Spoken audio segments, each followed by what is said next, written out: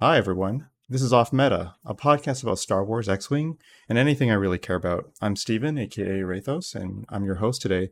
And today I'm joined by Paul Heaver.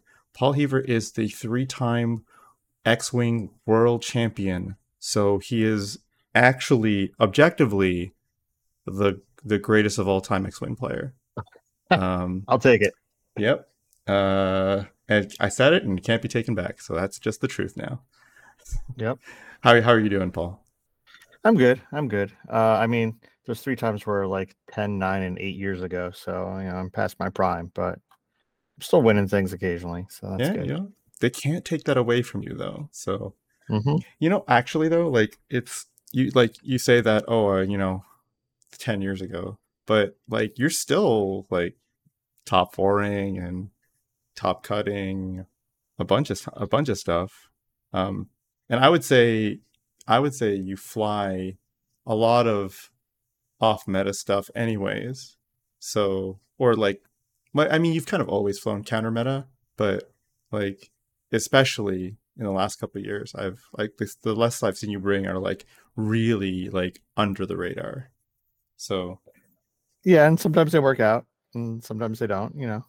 It's, mhm. it's like the last one at LSO, Lone Star Open in Texas, worked out really well because I targeted Han and I played Rebels every single round, and all rounds but one were against a Falcon. So I was like, okay, well, this targeting worked perfectly. Does that get So that boring was for you? Because I know that you've basically been playing since the beginning of the game, right? yeah, effectively. The game was probably about 6 months old when I started. So yeah, Mm-hmm. Mm-hmm. But so but like, yeah. Sorry, go ahead. no. All the games I won the game, so they were super fun. Yes, but but but no, the you could play the same list, and especially now in 2.5 with the way that we have different scenarios, and there's lots of different interesting setups and everything that happen, and slight variations in the list that people are playing. So even if you're playing it kind of the same way, it's always interesting because there's still always many decisions that you got to make. You Mm-hmm. can't just autopilot things anymore and just win off the strength of off the list. Yeah. Right. Well, and like I guess because I mean, I don't want to like make it sound like you're like it's just like you've just been doing it forever, but like 10 years is a long time to be playing X-wing, right?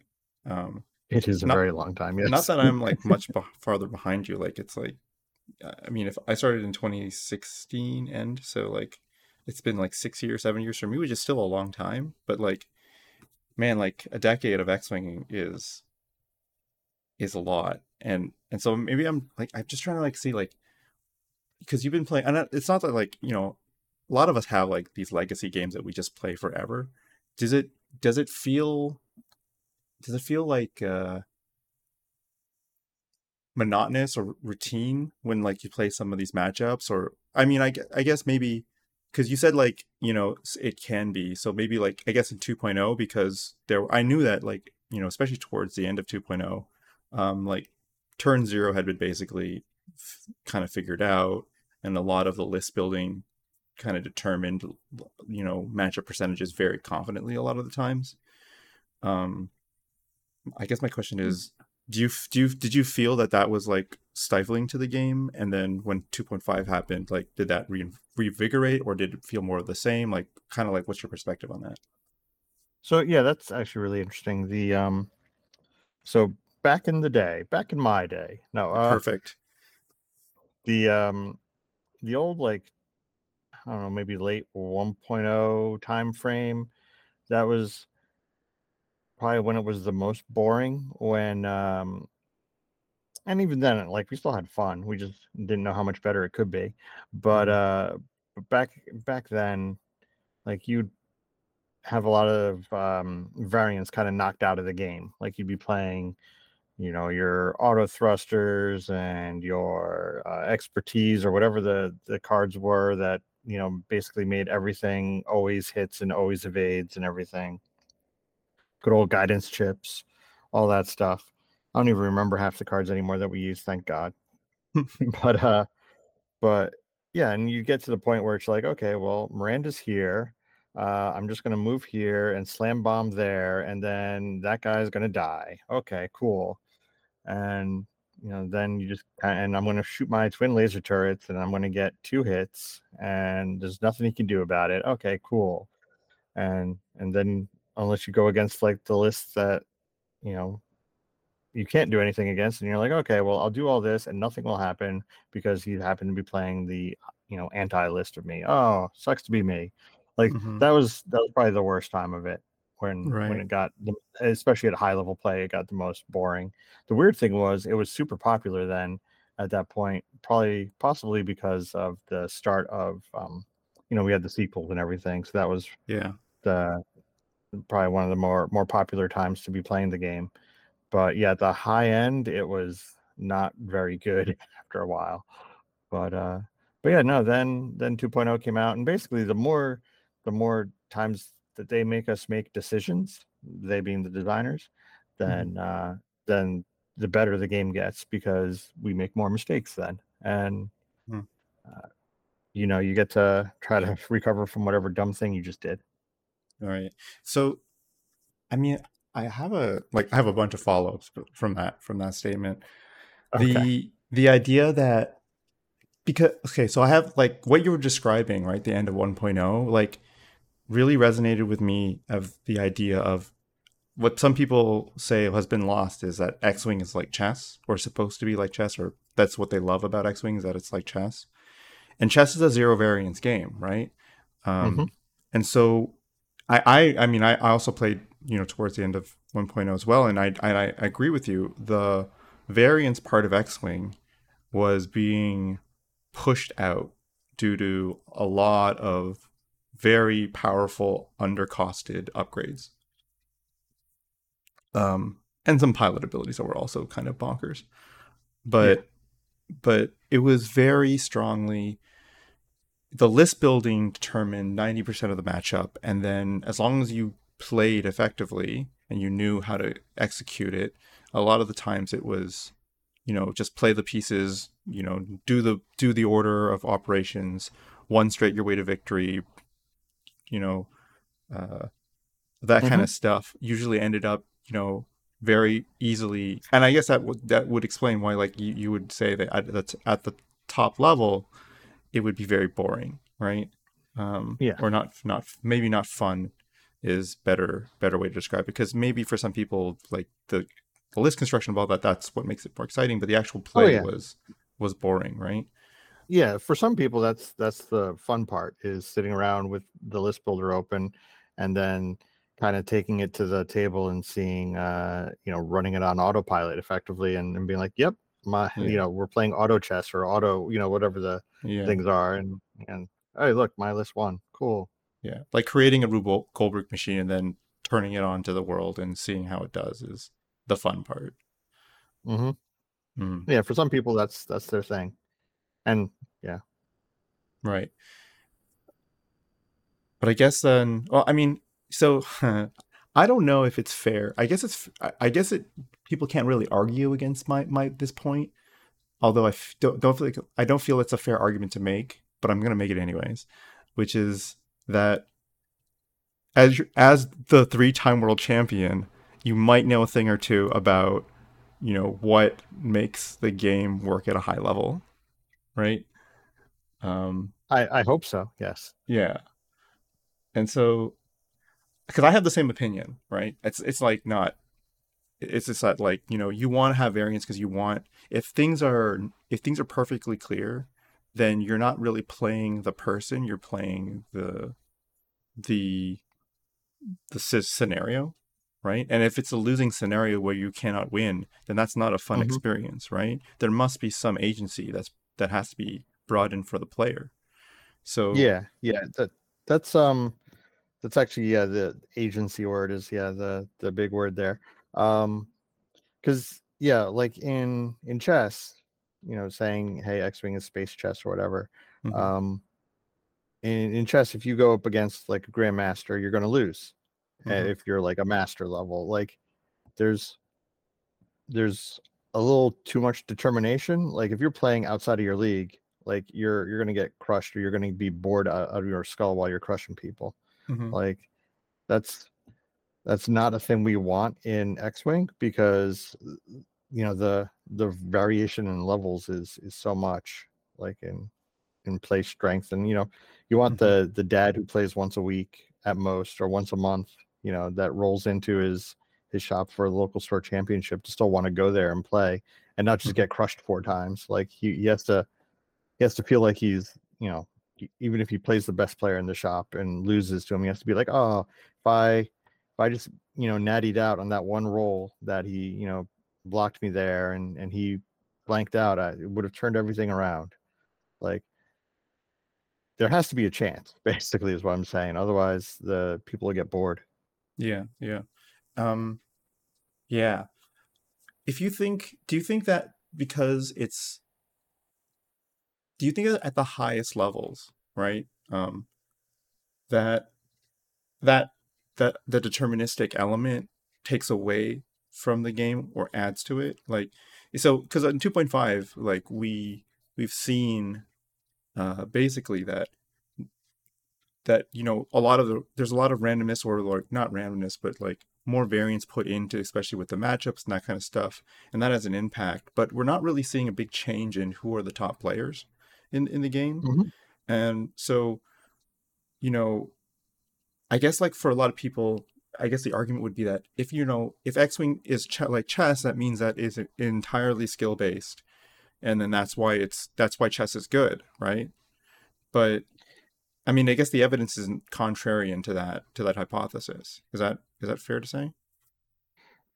He kind of. Um, so, in addition to the variants that they've added to the game, where like things die, or and Hmm. or not, depending on how lucky you are, they also added a lot of decision making things with, hey, are you going after the objectives? Are you going after the ships? Like, um, what are you hedging your bets on a road roll going against you? Or are you like going all in on moving second? Like there's a lot of interesting decisions you can make to kind of control your exposure to the variance. And if they made it so that there was like very low variance and all these decisions, then again, like people would probably get kind of annoyed and bored as they get crushed all the time, or were crushing all the time, like without too much difficulty.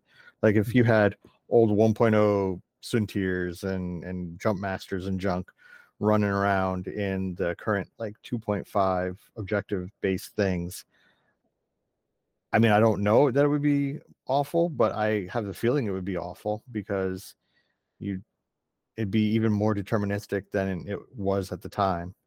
Right, right. I mean, 1.0 also had just its fair share of inherently NP experience, like just things that were just straight up not fun. In even if it wasn't good, it was just not fun to play against, right? Um, Yeah, blind, dead. Yeah, yes, exactly. where Kylo's just like, you're blind, now you're blind again, and that's old 1.0 blinded pilot that doesn't let you shoot for a round, so he just Yeah, time walks you twice and then you're dead. Yeah, yeah, yeah. Straight up stun lock, right? yeah, Um, yeah, it's just there's like a lot of stuff. Even like the triple upsilon meta, like that's like a great example of like, oh, this is totally beatable, but nobody wants to ever see that list yeah, do well. yep, yeah, Uh, yeah. Now that yeah, now that the points are online, they can kind of like fix that. If something is no fun, they don't even have to ban it. They just price it to the point where it's not only is it no fun, but now it's not even winning anything, like, yeah, or even doing even remotely well. Like you don't see, like, one of the most unfun things I can think of is Tyranny now, sure, the FO shuttle that says, hey, you're not friends with your friends anymore. sure, And sure. like Tyranny is so priced out of the game. Like Tyranny seems like something that, you're like, hey, this is a good idea, and then you're like, oh, this is a terrible idea, but we've already printed it. Well, Okay, well, here, I don't know. here it I don't is. know if Point she's it up. I don't know if she's priced out of the game. She's certainly not. She's not competitive with the rest of the faction, because Oh yeah. I think that like if the if other cards were not so efficient in FO, then I think Tyranny would see a lot of play because just having the XI shuttle, Z shuttle, I think that's the right word, right? Z shuttle, Z or she or something like that. she, Yeah, I call it Z, I guess, or yeah, Zai. Yeah, Xi shuttle, maybe Chai. I don't know. I've the heard it little called like a million different things. the little guy shuttle, that one, Yeah. not the big boy. So I've just having that shuttle just a lot of times is just really good. Just being able to have access to coordinate as a support ship would be really good. But FO hasn't needed a support ship since the 2.5 repointing because every single one of their TIE fighters seems to be either borderline broken or just straight up broken in terms of like power level when it comes to I their mean, point cost. I don't particularly agree with that. Like FO is powerful, has powerful TIE fighters, but I wouldn't say broken. I'm being a little hyperbolic. Yeah. Well, you got to be for the listeners, yeah. Yeah, yeah, yeah. Everything is trash and everything is broken. Yep. No, Speaking of, yeah, go ahead, go ahead. no, for FO, like I mean, if you made Tyranny like a point cheaper, like she'd see a ton more play and everyone would be miserable Yeah. because yeah, she'd be like, hey, um, I'm thinking of the list I've been playing a lot of, the triple arcs and all that. Hey, oddball, you're no longer friends with anybody. Selfless turns off. Jag's not getting locks on you. Ha ha ha. Hmm. Like all this stuff's happening, and I don't even have to be anywhere near you for all this awful stuff to happen. Like, Do you think that that card would be better if it had a range restriction? man, I don't even know. Hmm. Maybe if she had to be in the fight to Right. do all this negative stuff. Because it's the same, it's always the same thing that leads to all NPE card effects is that there's no agency, right? You have no way to Yeah. manage that, which is inherently what's the problem with tyranny to begin with, right? Is that Hmm. just by running up against it, suddenly a part of your list, and most likely a key part since they choose, is completely broken, right? And it's like, Yeah. oh, now things are just not fun anymore, right? but but maybe if like you had some control over it, it's like, oh, if it's a range control, then it's like, oh well, I can decide. I have some control over when that engagement is going to happen, when my ability is going to get turned off, when it's not going to get turned off. I could set myself away from her. I can do that. That just goes into the decision matrix as opposed to Hmm. it being a straight up, oh, okay, I just don't get to think anymore on this because all of these things are just broken now. Yeah, it's like the old Dengaroo when Manaru had infinite range to her back in 1.0 days. And like the only thing you could fight was Dengaroo because Manaru or Dengar because Manaru just ran off all the time and ran away from you and just passed tokens to Dengar and Dengar was impossible to hurt and just Yes. double tapped you every round. Yeah, Yeah. Why did we even think 1.0 was fun? it was fun. uh, If everything is broken, then nothing is, right? yeah, fair. But But but then it you go against like the one poor person who brought in like some normal X wings or something and was like, "Hey, yeah, I just got into this game," and you're like, "Oh, I'm very sorry." yeah. All right, can I get a spicy take from you? Do you feel Um, do you feel the loss of generics in X-Wing is a big deal? no, not at all. tell I'm tell happy tell they're everyone gone. why. Tell everyone why. Um, God, I hated ever like so I've done well with generic heavy lists, but like like let's see, the last one I did really well with was Separatists actually with Droid Swarm with Mhm. Chertek Yeah. leading them. That did really well, and I don't know. It's just if we're trying to get towards, I guess, smaller numbers of ships that are more impactful, which it definitely seems like what they're trying to do, is because I mean, have you ever seen an 8 ship list on the board recently? I don't. I haven't. I Yeah, haven't seen anyone run not eight. since the last points update. Yeah, so they're definitely trying to go to a lower number of ships and more impactful rounds and everything. Stuff Yeah. happens and it's more exciting. Yeah. Like I don't know. generics were always in when they were relevant. They were always either completely the right choice or completely the wrong choice. Like it's like, okay, hey, look, I'm bringing 5 proton rocket inquisitor ties. Like, okay, cool. Or I think that was the thing, right? Or was it 5? Was it 6? I forget exactly how many inquisitor ties you ended up bringing in that It list. It was it a was a while ago. number. It was a number of prockets, and it wasn't fun. Yeah. Yes. Here's my 5 interlocking interweave procket field. Have fun. Walk into Yeah. this. I mean, Yeah. we even in Yeah. 2.0, didn't we have 3 Inquisitors and Lambda Shuttle as well? There was stuff like that.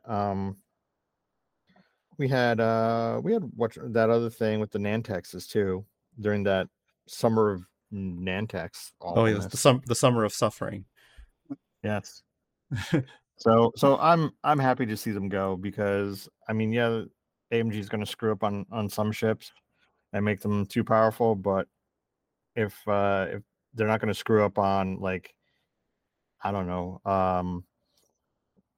the Wookiee ship or whatever generic and be like, oh look, we made it like 3 points now, and now all of a sudden there's like 6 Wookiee ships coming at you or something. Like they're not going to do anything like that. So Mhm. Do you like if play? they screw up on like Wolfero, no one's going to care. True. I mean, Like we're never gonna see the Wookiee gunship well, ever again. I yeah, don't well, we'll think. never see them because it's extended. But yeah, if we, I'm just remembering some of the dumb things that were like Lorik and all that, and like if sure if they screw up on Keo, for example, then yeah, Keo gets to show up in a lot of lists. Yeah. Like Boy Luke is probably the most popular ship in the game, but is that bad to have Luke show up a lot? Yeah. Yeah. It is X-wing, like True. it does mean that when people come by, like that was great during Nova, like people would come by and just stop and be like, "Oh, look, it's Star Wars," and be like, "Yeah, this is X-wing, the blah blah blah." And like, here's basics of the play. Like these people are setting dials; they don't know what the other guy's setting, and then they like go in order of like this player initiative thing, and then if you got shots, you shoot ships down, and they're like, "Oh, that's cool." And Yeah. like you can give them the quick elevator pitch, and they see hey, it's a bunch of X-wings versus a bunch of TIE fighters. You'll be like, that's Luke over there fighting Darth Vader. Oh, Yeah. cool. Yeah. I know who those are. If Yeah. you're like, Yeah.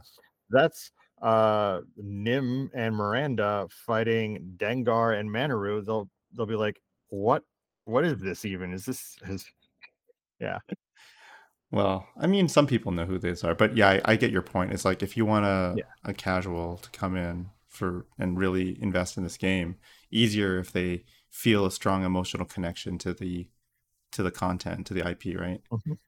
Do you? Yeah. So I have a question about. So I know obviously like you're dominant in X-wing. I'm gonna say that even overwhelmingly dominant in X-wing and have been for a Sure. long time. I'll take it, sure. Do you play? Is there any like what other games do you play other than X-wing? Well, let's Are you see. dominant Real in life, those as well? And that's the follow up. not particular. I don't put as much time into them as other stuff. Like in real life, let's see. My secondary game is now Armada. It used to be Imperial Assault, but then Imperial Assault died. So now I've been playing some Armada as my like side game there. Hmm. And Armada is super fun. Um, the so Armada has some problems, which is one of the reasons why I don't get too serious about it. But like I swear their biggest problem that they could fix so easily that X-Wing figured out is put all of your points values on an app, ignore the points on the cards, just clear them off the cards so they're not printed. So, because Armada still has points printed on all their cards, and Hmm. it's like there are just some things that are just super dominant in Armada that have been dominant for a long, long time. And it's like, oh my God, just get rid of these things. Just point them up. And it's like, oh, they can't point them up. Whatever, ban them. I don't care. Get rid of Hmm. onagers. Hmm. So yeah, one of the things they did, and every single war game I've ever played, I'm sure there's someone's listening that's going to be like, oh, but what about this weird one that I've never heard of? But every war game that I've played that has put in any kind of long distance artillery piece Yeah. in the game, Like no matter if it's a fantasy game, a like futuristic game, whatever it is, anytime you get hey, we're gonna put artillery in our game, it's always screwed up the game. So they put Right. artillery effectively in Armada, and I've hated all of the artillery pieces that they only have one artillery piece and it's Imperial. Right. And I just hate it. Absolutely hate it. I guess yeah, Okay. Republic now has a shorter artillery piece, but still just anytime I think we've had problems in other like Star Wars games. I think Legion had some of the problems, and I know Imperial Assault had problems with it with just things pieces that can shoot much farther than the standard level of most pieces. Right. And it's like if you have these snipers or artillery pieces or whatever you want to call them that shoot way too far, Yeah. Yeah. that it's it's miserable. Like it's like if I mean they got rid of trajectory simulator for a similar reason because it lets you Hmm. do things way too far. But yeah, that's my rant against artillery pieces in games Okay. and how they shouldn't be there. So what you're So saying that's is, if AMG ever makes a range 4 attack, you know that they're trying to kill the game. yeah, that they're just trying to get rid of it. That Like that's if the that's the canary in the coal mine. yeah, if Epic starts being like here's like range 5 and range 4 attacks that you can play in your standard games, I'll be like, nope, I'm out. That's once we get those, and also people are just going to knock all kinds of things over when we're like trying to figure out if I got bullseye at range 5 with my super duper cannon thing, Mhm. whatever Do thing you, that is. do you think that this is like, I have a hypothesis that if you price them correctly, you could put epic ships in standard. Do you think that I'm crazy? You're a little crazy, but not as crazy you think you might be. Like that'd be because I've seen games do that. Like Armada has the Superstar Destroyer. Like if you're playing a Superstar Destroyer, that's your list. That's Yeah. you pop it on the board. That's your thing. The old um, BattleTech Click game by WizKids Hmm. had this big atlas. Like if you're a BattleTech person, like hey, this Hmm. just giant thing. And if that was your list, you just plop it down in the middle of the board. And you're like, come at me. Sure. I'm a giant atlas that's just going to slowly walk towards you and shoot you. Like if you do those kind of things right, you can do them well. But I'm not sure if the board size will let you though, with how Hmm.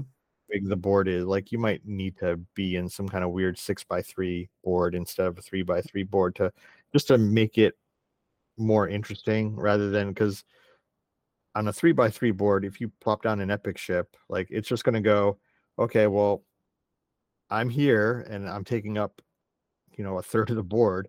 And next turn, I'm in the center and then I'm over here. And then like there's, there's not a lot of places it can go, really, is what I'm trying to say. Like, Hmm. not as many choices as I think you could make.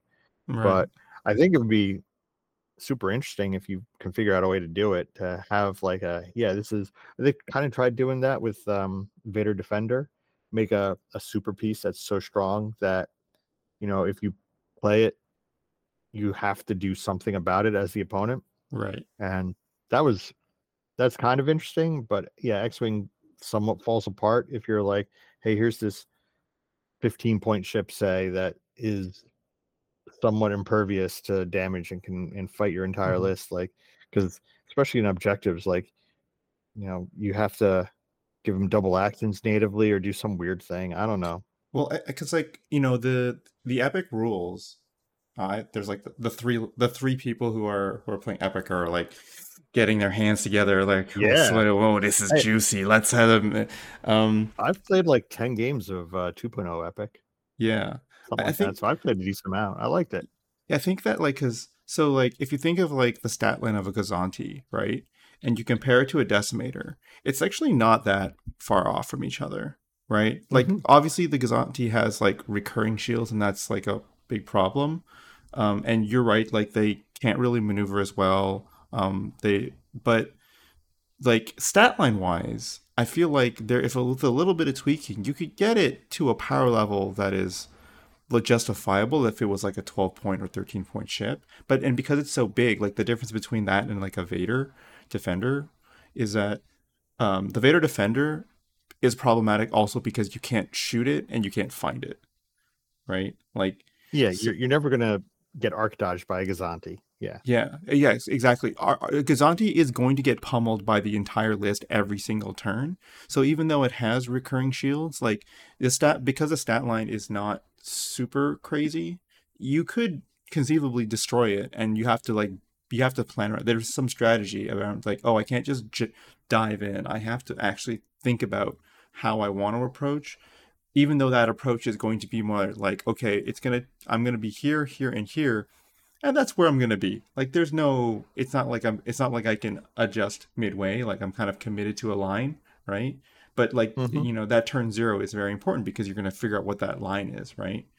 Um, uh, it does change the game dramatically in terms of like the turn zero, turn one, turn two setup, right? Yeah. Um, but I also think that like potentially could be really interesting, right? Because like one of the big ways to shake it up in terms of game styles is like, oh, well, I know how to fly against other ships. What happens when there's like a big single target, right? If my list, doesn't have enough firepower and is just focused on surviving, then will it be able to survive the onslaught of an epic ship, right? Um, Yeah. Like it'd be. I mean, I'm not saying it wouldn't be interesting to fight like a I don't know, like a 17 point CR90 or something like that.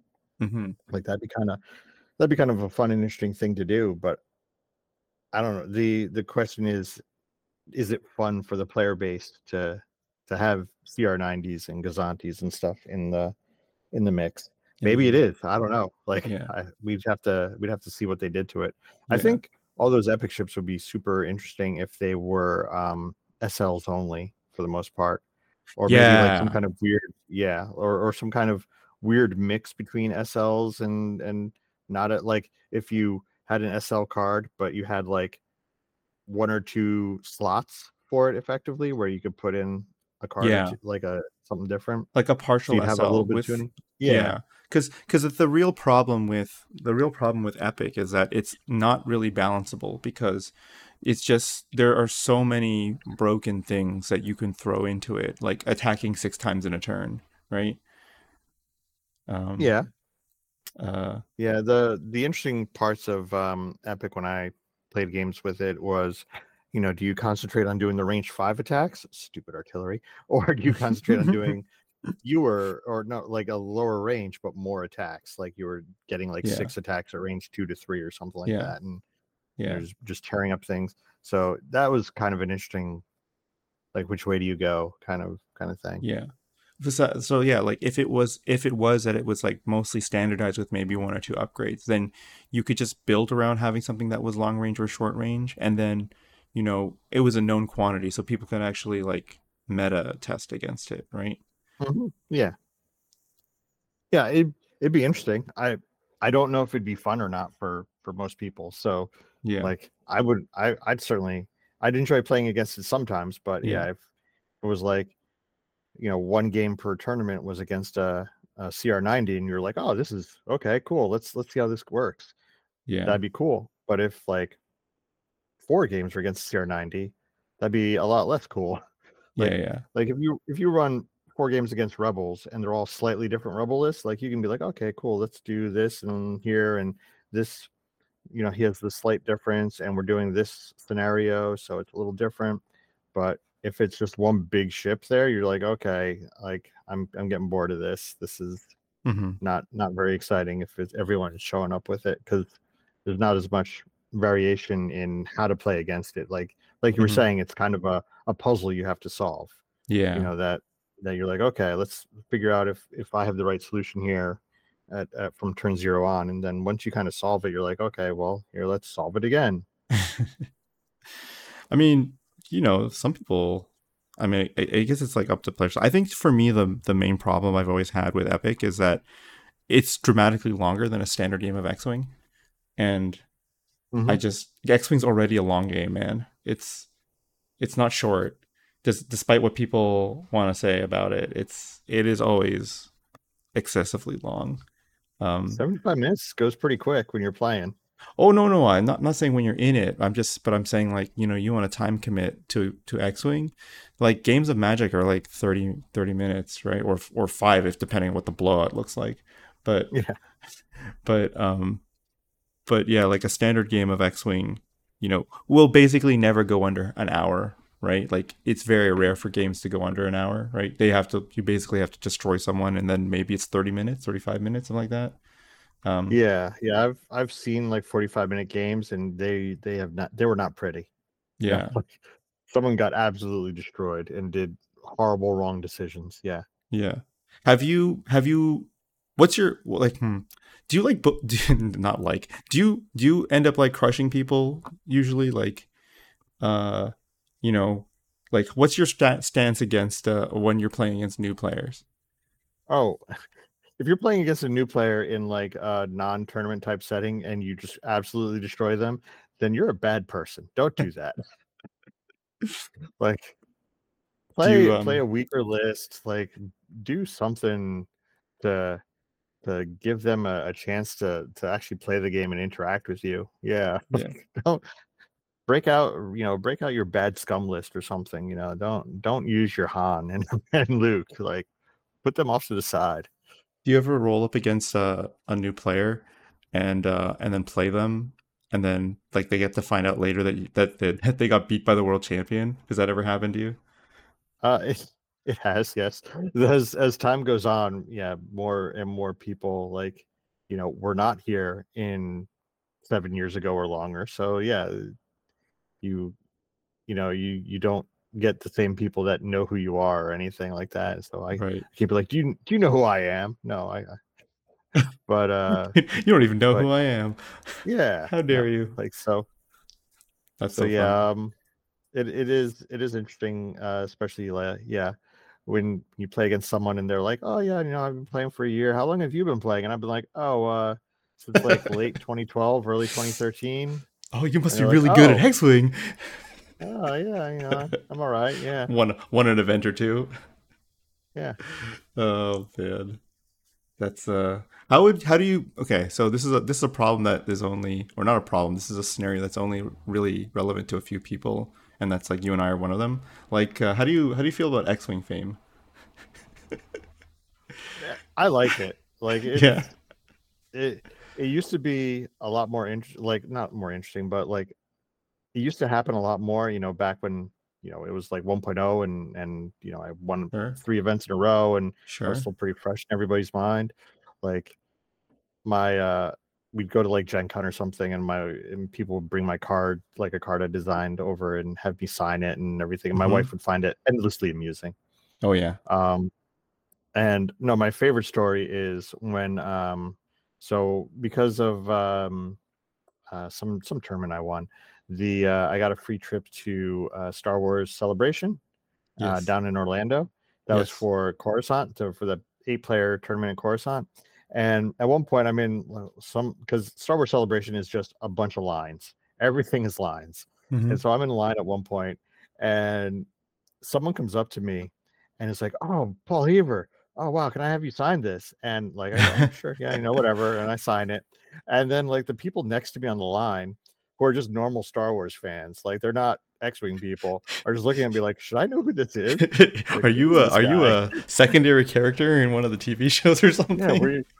did you do something interesting? And I'm like, yeah, nothing you'd be interested in. No, Though it would be really funny if like the guy would that happened and the guy who you signed the card for is like, don't you know this is the champ?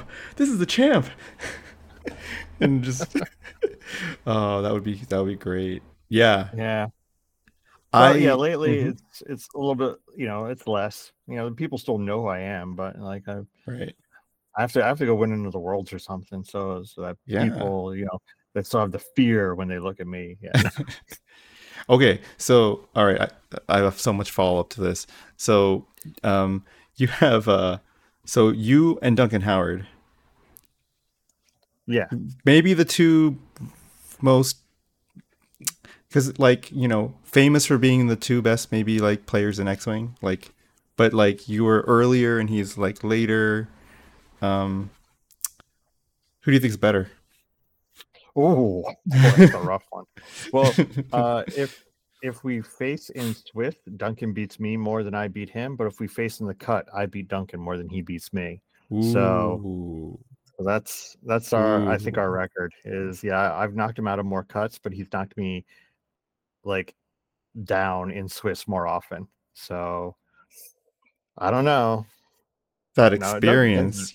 You're just yeah, better in no, the cuts, Duncan's, man. yeah, Duncan's really good. I mean, obviously, but Obviously. yeah, he has to, yeah, he has to. I don't know, figure out how to not get goaded into playing 7 different factions for store championship season or whatever it is that he's doing now. Like, Sure.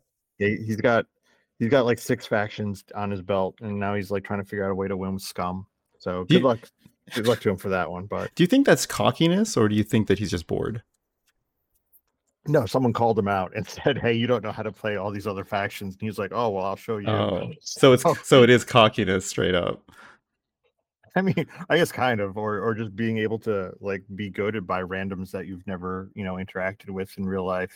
Like, you gotta just let the people that are not, I'm not gonna say not real people, but Hmm. not people that in real life. Like, you just, Hmm. whatever dumb things they say to you, just let it wash over you, man. Cool. Yeah, I know. Okay. Well, actually, I had to follow up, but we're at the 40-minute mark. I have a thing that I like to do, a segment. At It's exactly a the 40-minute mark, that's a weird time to do No, it, but well, it okay. was gonna be the half an hour mark, but like we blew past that when we started talking about other stuff. So I was like, Sure. I don't want to, harsh the vibe. We had a good vibe going. Um, but so I have a bit that I like to do, which is the ad read. This podcast has been brought to you by Denguru.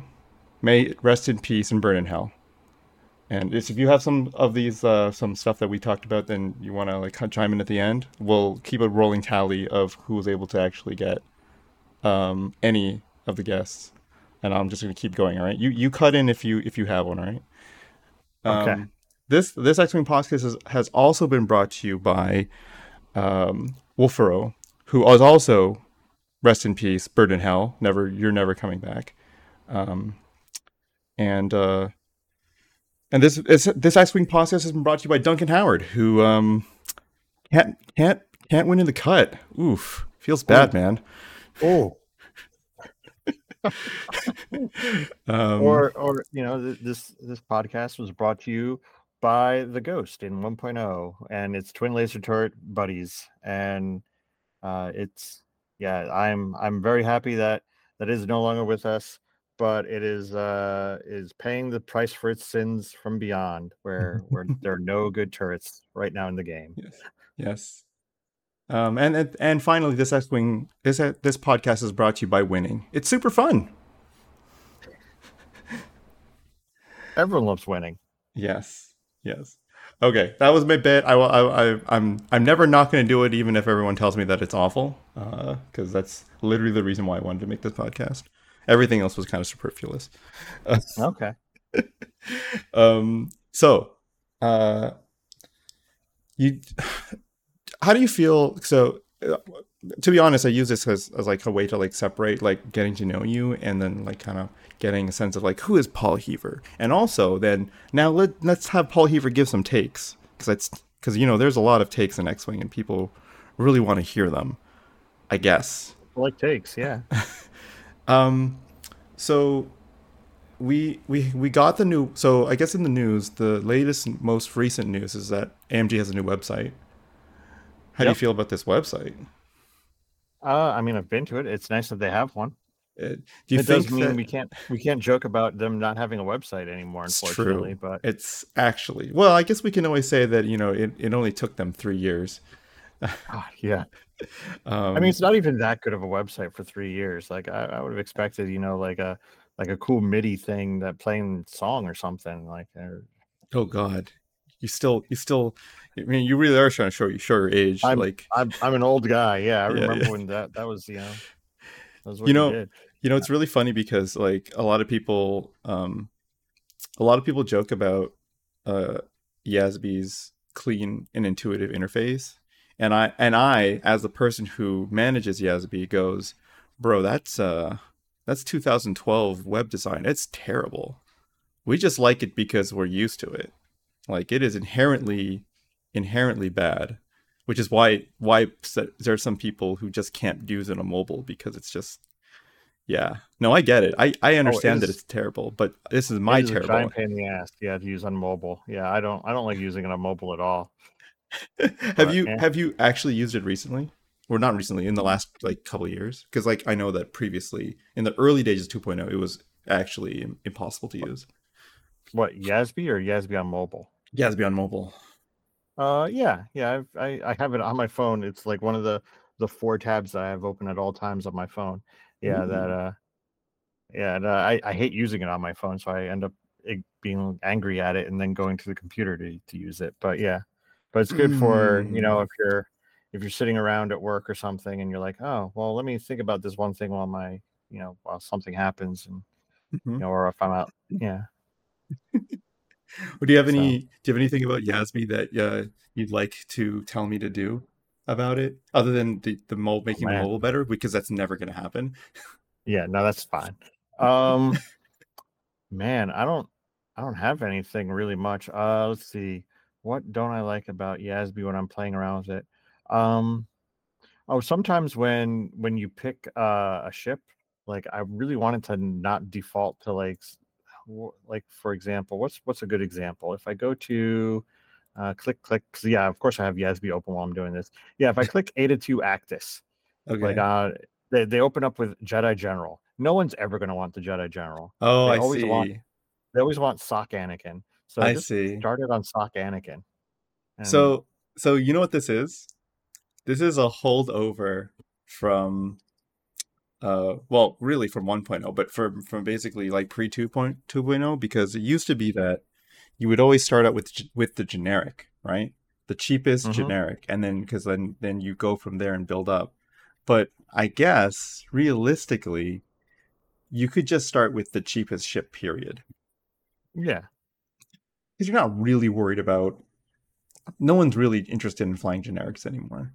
no one's going to fly a Jedi General. If you're picking the Eta, they want probably Anakin and maybe some other ones. But like, yeah, just in general on these things, like if I click the Gauntlet Fighter on Imperials, I'm not picking the Imperial Super Commando. I'm either Gar Saxon or Captain Hark. Like I don't. Hmm.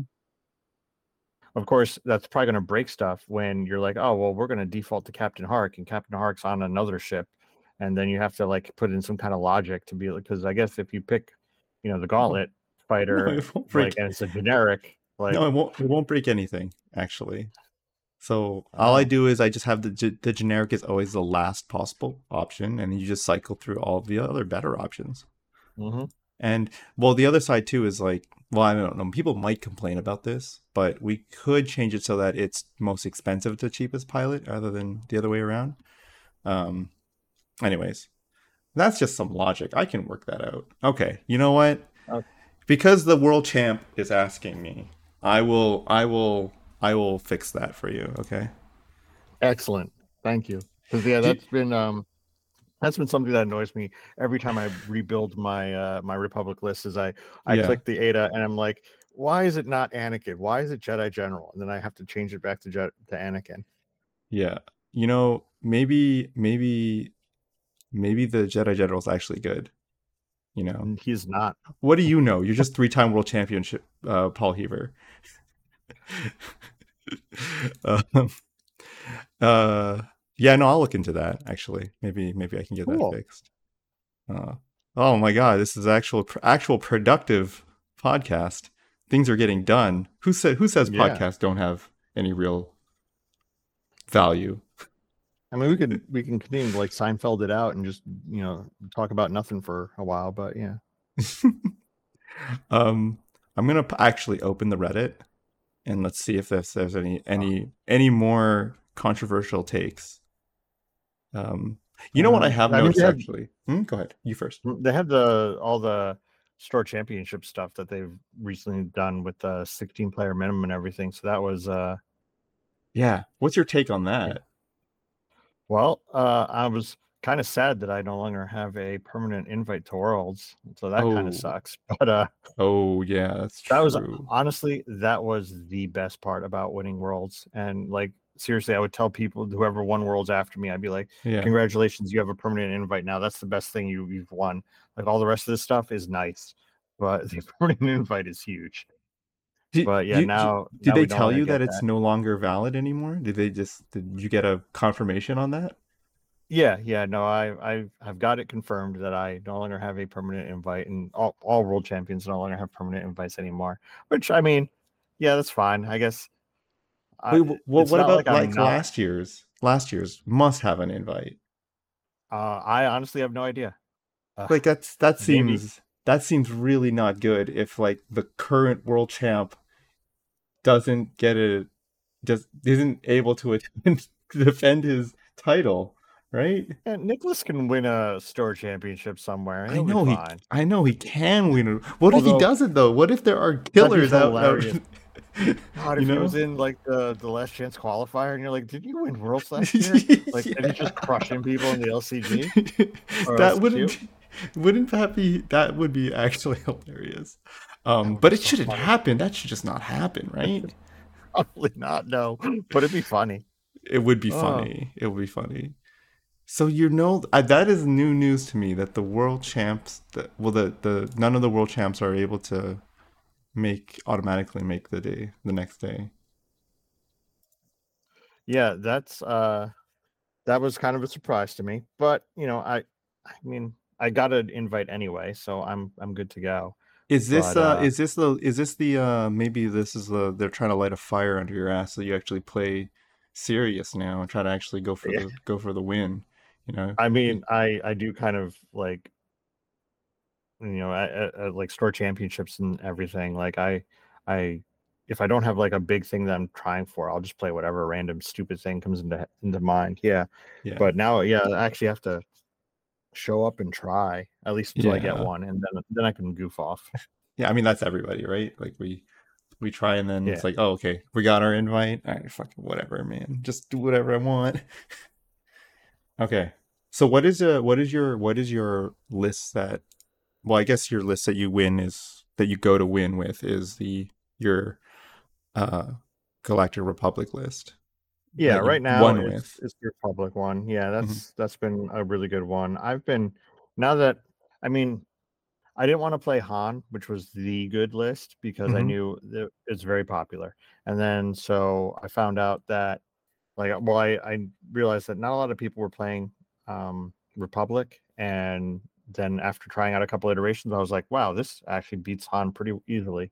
Not easily, Hmm. but like, it has a really strong game Oh, against it. It has a great please game against let's everything else. call it easily because then because the GSP guys were like saying that the Han's win rate against Galactic Republic is actually still like I think it's like 65 40 35 or something like that in Yeah, it favor is. of, It is still yeah. really in favor of Han, which I don't really understand, but I think a lot of it was because I showed up and played a bunch of people who did not play against it. So now Han lists have practiced against it, because if you're a guy who's playing Han, you want to practice against the list that you're hearing is a Han killer. So, Hmm. and the way you beat the arc list is is not in list building, it's in tactics and what Sure. you do during the game. Like, so when I was at LSO, people would actually like set up the turn zero in my favor. Like, they'd help me in turn zero, and I'd be like, well, Hmm. this is not going to go well for you, but you probably don't realize it. Like, during Sure. this, like, while we're doing this, while we're setting up our rocks and stuff, I'm like, Sure. Sure.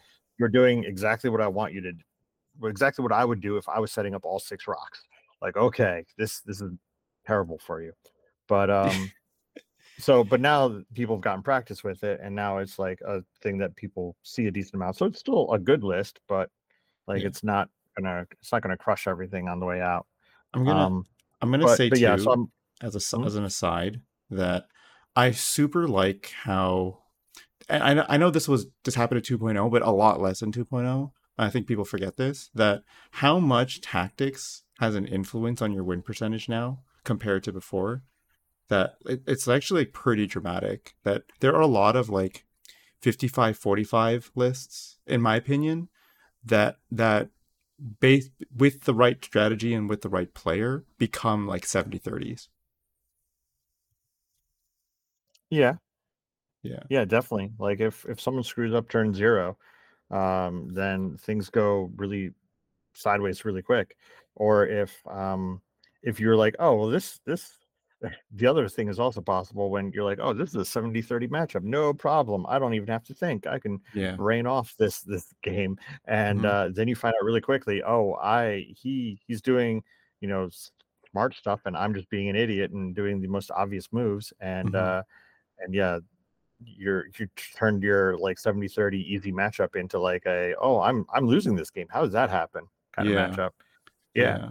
Because but like the but yeah. thinking part is super important now, and like, and you have to always be thinking. Like if you turn off, you are it's always possible to just lose your game straight up. Hmm. Yeah, yeah, you can do a lot of dumb things, and yeah, be like, how did I get here? Oh, I lost. How did Yeah. that happen? But it's like But not even like obvious, like oh, I just wasn't paying attention to my dials. It's like it could be like, oh, I just have a misconception of like what this matchup looks like, and then yeah, that ultimately leads to a loss. yeah, you don't think, you're like 5 rounds in and you're ahead like 15-8 or something like that. And you're like, oh, cool, I just need to kill this one ship and win, blah blah. And you're chugging along, and like you're not thinking, what are my opponent's outs? Like, how is he going to try to win? Mm-hmm. And like you're like, oh, I didn't think his way out was to, run away with those ships and hit all the buttons and like do this or whatever. I don't know, whatever his out is. Like, you Mm-hmm. have to think now, like, how is my opponent going to try to win the game? Mm-hmm. Mm-hmm. Even if I'm winning by a significant amount, like, is there some series of lucky die rolls that can get him in, that is his only out, that he's going to try to hit? And yeah, it could get really scary really really fast if you end up just, playing autopilot, and he's like, ah, here's Mm-hmm. my out, does it work?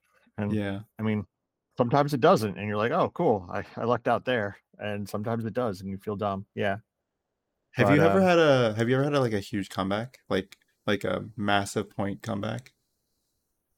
I had actually during the USA Combine, I had a game that let me, because I kept a log of the game, so let me see Hmm. if I can find the results for it. Where was it? Well, while you're It searching for was, that, I had yeah, I'm a gonna kind of curious about it.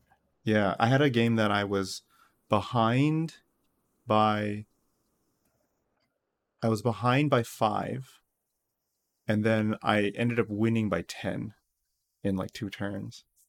Because like it was all a bunch of like low point scoring, and but a bunch of ships were at like low health, and then like basically I finally got my lineups and just took off like 3 ships in 1 turn, and just shot up the board immediately.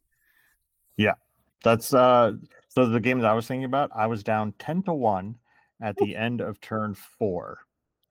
Okay. And I mean, he had a couple ships that were on fire and almost dead, and like my arcs were pretty healthy. And then, like, let's see, the next round it was 12-7 when I finally killed like a ship. And then like I just got a lucky one shot with Anakin on hollow, and then Yeah. it got to 13-13. And then from there on it was just all in my favor after that, like fourteen Woof. eleven, and then I finished the game at 20-15. Why But need a yeah, so that was 15? twenty to Oh, fifteen yeah, you went after from 8 rounds. you basically did an entire game's worth of point, and he only gained 5. Yeah, Ooh, that's yeah, rough. that was on, what was this on? Let's see. I see a bunch. Oh, this was on boxes. Was this? Yeah. Okay. Okay. I think that I super, I don't know, maybe some people don't like this, but I super like that there's like these huge opportunities for like these type of like turnaround and in games as well. Cuz like I know that like cuz in 2.0, or just pre 2.5, whenever you would play, there's a good chance like you would kind of know that you weren't winning throughout the game, and then but you would have to confirm it, right? And there were opportunities like, oh yeah, he could potentially mess up whatever, but realistically, um when you were behind, you really don't have a lot of opportunities to come back from behind, so you're just kind of like, okay, let me walk to my death, and then I died. Okay, great. That was good, right? Yeah. Um, but in 2.5, like that can still happen, right? Where it's like, oh, I set up my engagement wrong, and now I'm like behind, and I'm even further behind, and it's like snowballing out of control. And but like if there's a momentary lapse, there can be several opportunities for that, as opposed to like maybe only one or two, and they're never huge chips. Well, sometimes they could be huge chips, but like if you have like three or four of them set up and then you can knock them out, suddenly you can mount a huge comeback. The momentum shifts and like you get a huge morale boost, and suddenly, wait a second, I could maybe win this one. Like I feel like that makes the games also more exciting. In addition to Hmm. like feeling that it's competitively more even. Yeah, yeah, I do too. Yeah. The ability to come back is a pretty huge thing. Some lists are better at it than others. Like if you're bringing a bunch of low initiative stuff, and it's just like a big joust list, Yeah. like the arcs is mostly a big joust list. It doesn't come back too easily if it starts losing. Like if I start getting arcs knocked off the board, generally that Yeah. means I'm going to get the rest of the arcs knocked off the board, and I'm not going to make any significant progress. In the game Hmm. that I was mentioning, I lost Padme early, and that was the only ship. The arcs were fine, so the arcs were still doing arc things, and Anakin was like behind his list, and like so yeah, I was really far behind, and I much farther behind than I expected to be. But I was like, okay, but I'm in a good position here. So, and I see what my outs were. My outs were, he was playing the Fun Police list, Hmm. the list that Crispy made very Hmm. Hmm. popular. And and so I was like, okay, so my outs are his ships are fragile, and I still my arcs are all okay. So I can get back in this, but if I start losing arcs, things are going to get really bad because I'll lose all my ability to do offense. So yeah, I crawled my way back in and got a lucky, hey, it's Anakin. He has you bullseyed hollow. Oh look, 3 hits and a crit. Oh look, you blanked out. Cool. Mm. So a little bit of luck and a good position, and yeah, I got back in it. Yeah.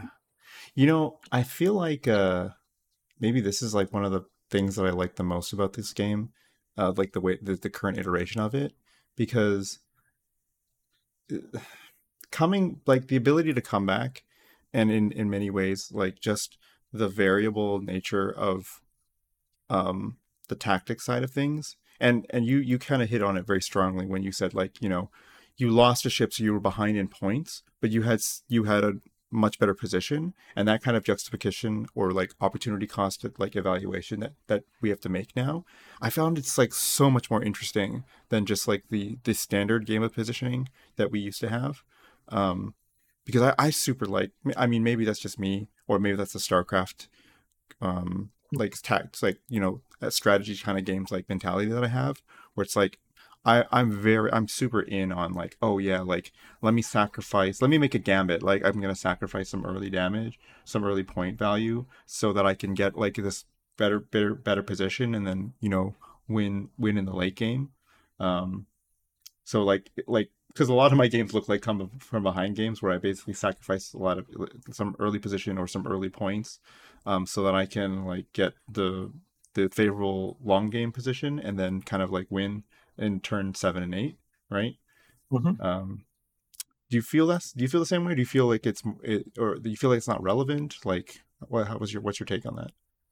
I mean, I enjoy doing it, but I definitely I enjoy the lack of stress from just crushing them in the beginning. If I don't have to gambit anything or give up anything, like if you're just like if you could just put all your stuff in front of my arcs and let me kill them, that would be so much easier. Uh, Well, I don't have to worry about stuff. If you maybe keep all the rocks out of the way so that we could just fight. Yeah, yeah. I mean, that's a gambit too, right? It's like I'm gambiting that I have better jousted power than you.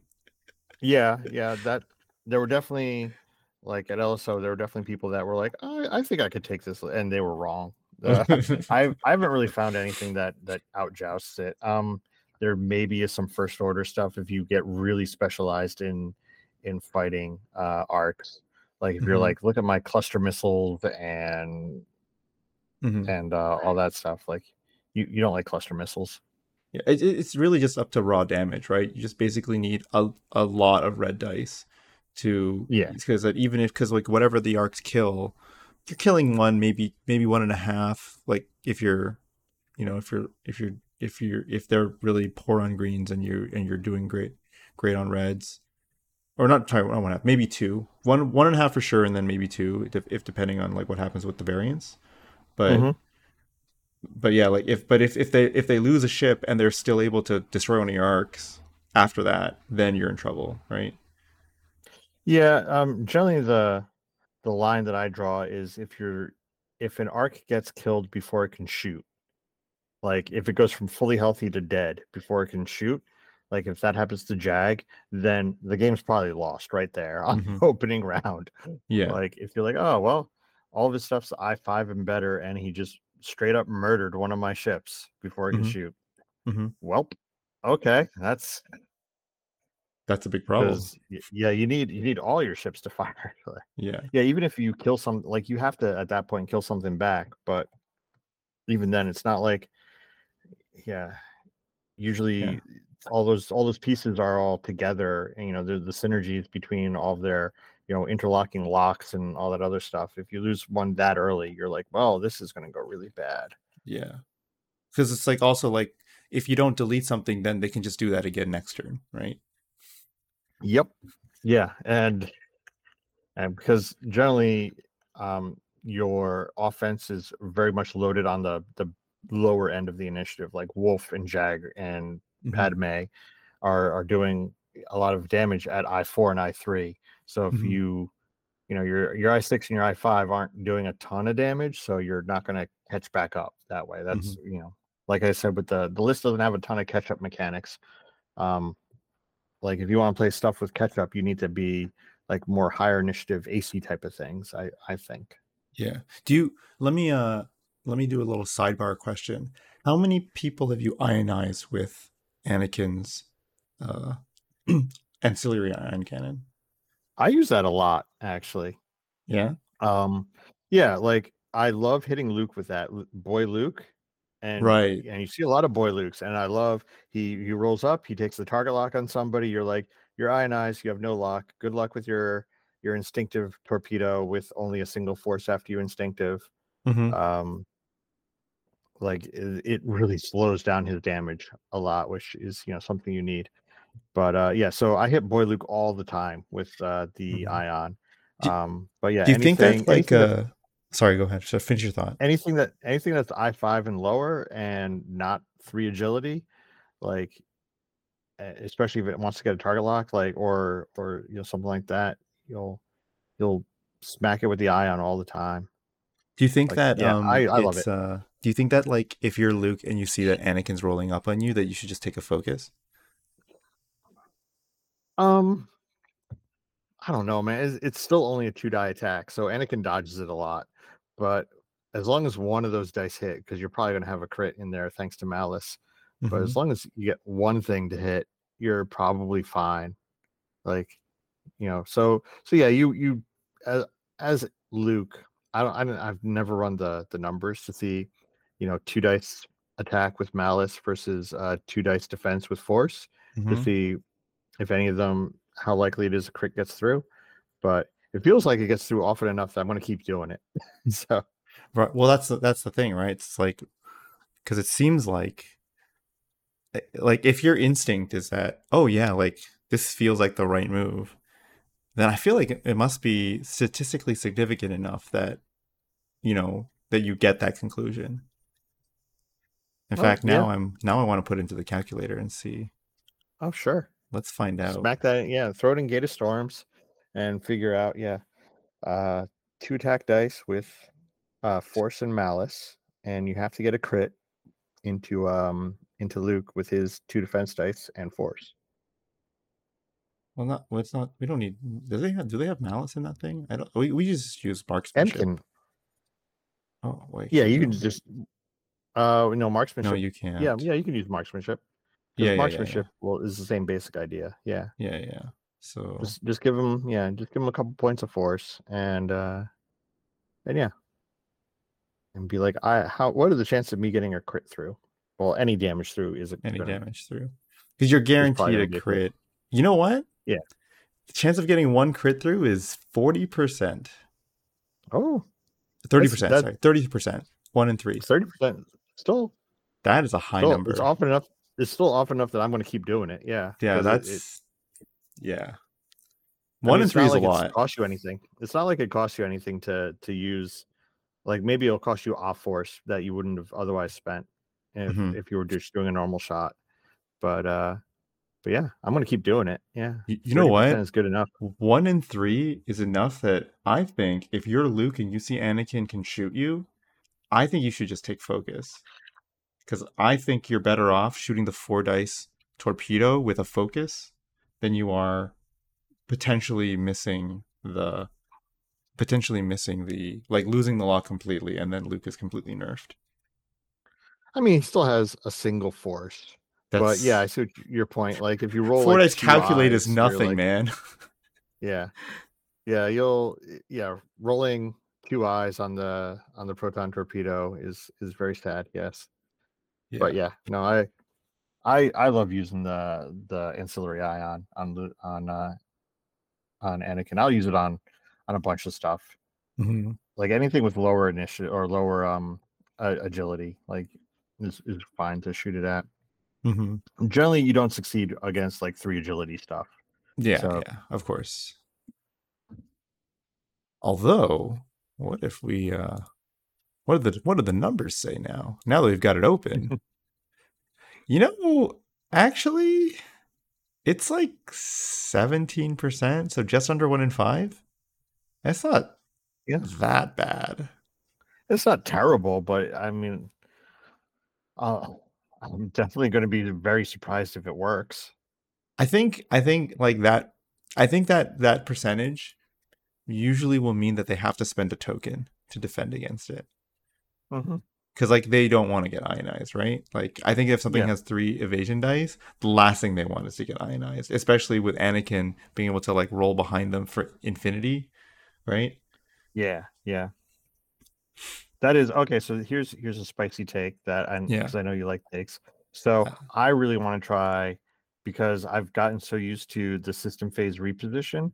I want to yes. try stuff like Suntier with Oh, sensitive controls. sensitive control Soontier, my Yeah, I want to man, try that out. my man. I need you to. I'm backing your play. Go do it. I want to see. Yeah, I want to I see the know world people are champ. like, no, you gotta have your Suntier like get double repositions after everybody moves and everything. And I'm like, but if I can get one reposition before everybody moves, then whatever moves you're doing are a lot less likely to block me, hopefully. Yeah. So So, I have the same. So I have the same feeling.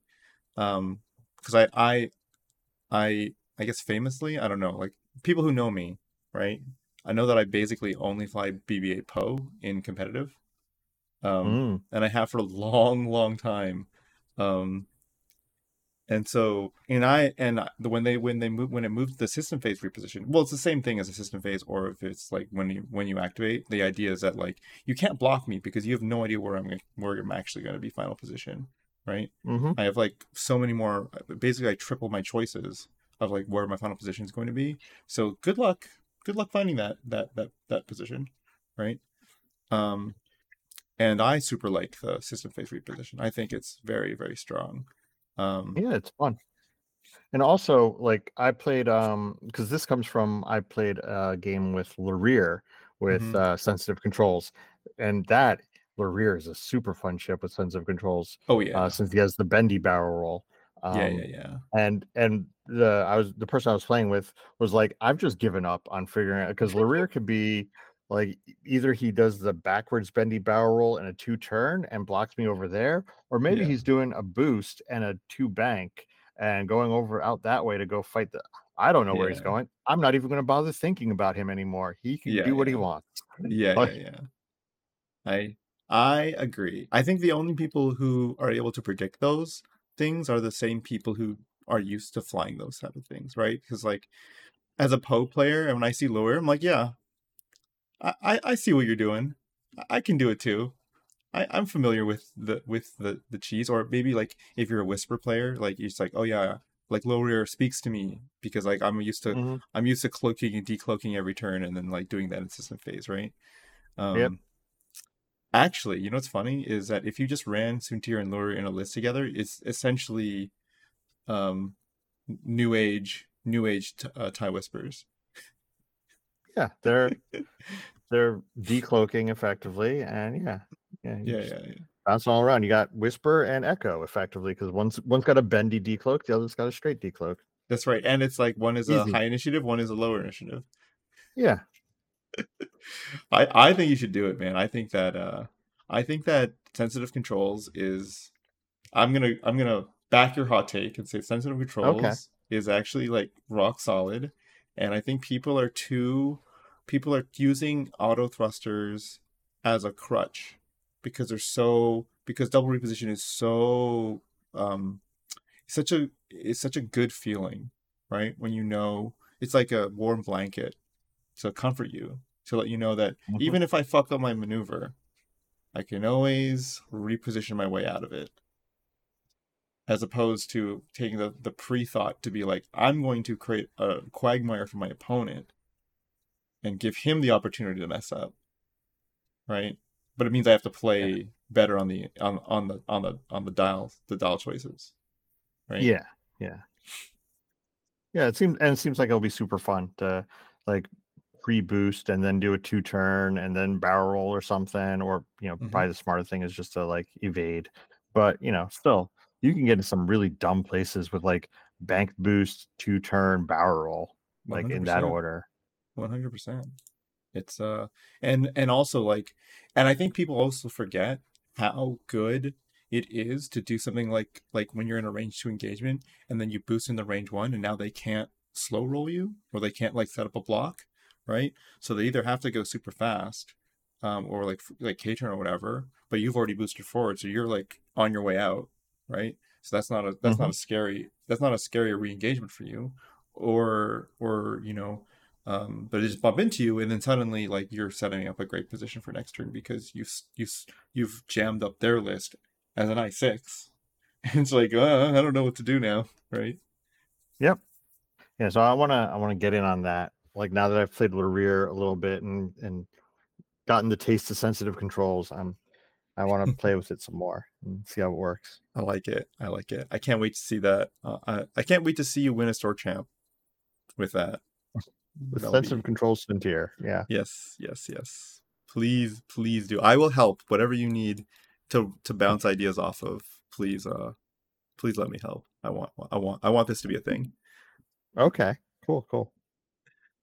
Um, all right. So, you know, so we're at a hour and 17 now. I don't know if like you want to keep going for a bit more or if you want to like call it here. I'm happy to keep going, but I mean, I also want to be um uh you know, good with your time, right? So, up to you how you want to I'm giving you an out here if you Okay. want to I mean, if there's an off ramp, I'll take it. No. go. Yeah, I can if we've hit all the like major stuff that you wanted to talk about, then I'm good. Yeah, it's like midnight here, so I can work my way to bed. Yeah, I don't know if I you just have want any to other be topics you want to hit. no, it's like I said when I was doing preamble for this, like I don't have like a set list or anything like that. It's just there are a couple things that I want to talk about just in terms of like getting to know you better. And I think, you know, for the listeners, like my goal primarily for this podcast is like to try to capture some of that lore that like we don't really have a good history of in X-Wing and just in general and just kind of get people's perspectives on stuff, especially notable people in our community. Like there are reasons why they're notable and that's not always obvious what those reasons are, and then that stuff gets lost to history, like for the fact that like you know you're a three-time world champ, and there's going to be a lot of people who have never known that, right? Never known that you know there was even someone who won the world's championship three times, let alone that you know that guy still plays X-Wing and he's you know he crushes Duncan Howard in the cut. One day I'm Thing going to is, have last time, Duncan on the yeah, podcast, and that'll be funny to be like, so Paul said that you suck in the cut. What do you feel about that? The last time we played in the cut, actually, he beat me, but Oh, I oh think I'm no. still I'm still up. I think I'm still up on games in the cut against him. Okay. But yeah, I gotta get back in, Yeah. beat Yeah, him definitely. again. Definitely. I want to see, I would love to see um Duncan Howard Paul Heaver rivalry ignited, especially if I instigated it. It's very much It's especially if I instigated it. we are very interesting because we have we're both good at the game and we have very different like play styles and Mm-hmm. everything. So it's not Mm-hmm. like we're not at all similar in how we approach the game or anything. It is That's right. hilarious because I talk to Duncan and I'm like, I don't even understand how you play this game and do what you do, but and I'm pretty sure I'm the same way to him. Yeah. But But that's like we that's what couldn't makes it emulate good. each other. Yeah. That's what makes it good. It's like X-wing philosophy. It's like fundamental different, and we can make camps. We can get tribes off of this, like team Howard, team Heaver, right? Like this would be Sure. great. You know. Anyways, sorry. Yeah, that's my thing. I think that would be awesome. Because I think honestly we're missing a little bit of the old rivalries. The old um the old challengers. You know what I mean? Like, Sure, yeah. We need to get more regional stuff too, like, East Coast and West Coast and like we used to yeah, have some of that with like West Coast, Worst Coast and all that stuff and yeah, and the Nova region and yeah. yeah. You know what happened is the pandemic homogenized the X-wing community too much, and Yeah, with the I'll, online I'll agree to play, that, yeah. and so now we lost all that regional stuff that, like, people hate each other because where they live, not because of their hot takes.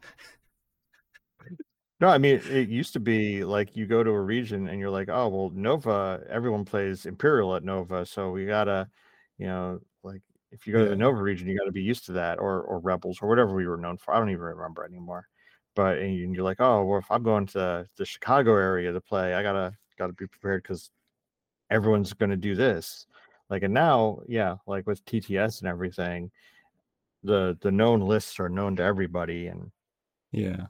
yeah, you don't get as much as that regional flavor when you go places. You know what? Actually, so I have a one more. I mean, I said like we can stop, but actually, I have Yeah, a really interesting question for you on this. sure. Do you think that because of that homogenization, where everyone kind of knows everything and there's like more data sets, that there's been a loss of creativity? Because like really good lists, a lot of the times get forged because of warped metas, right? Or like new and exciting concepts, right? and and if everyone is kind of playing the same meta, then like there's a lot less opportunity for that to blossom, right? um do you think that's the case, or maybe this is just a hot take? I mean, that goes kind of back to how in earlier editions of the game, the list building was a much more important part of the game too, where like you know, obviously, well, hopefully, we're never going to hit like a Dengaroo situation where that just kind of pops up out of nowhere, or like Mind Link Sense Jump Masters that kind of leap out of nowhere, and you're like, oh, because the Mind Link Jump Master meta, like that hit that Worlds one year, like Mm-hmm. that just kind of showed up, and it wasn't like Mind Link was a new card or anything. It was out for like a year Yeah. before everybody was like, oh, hey, this is really good.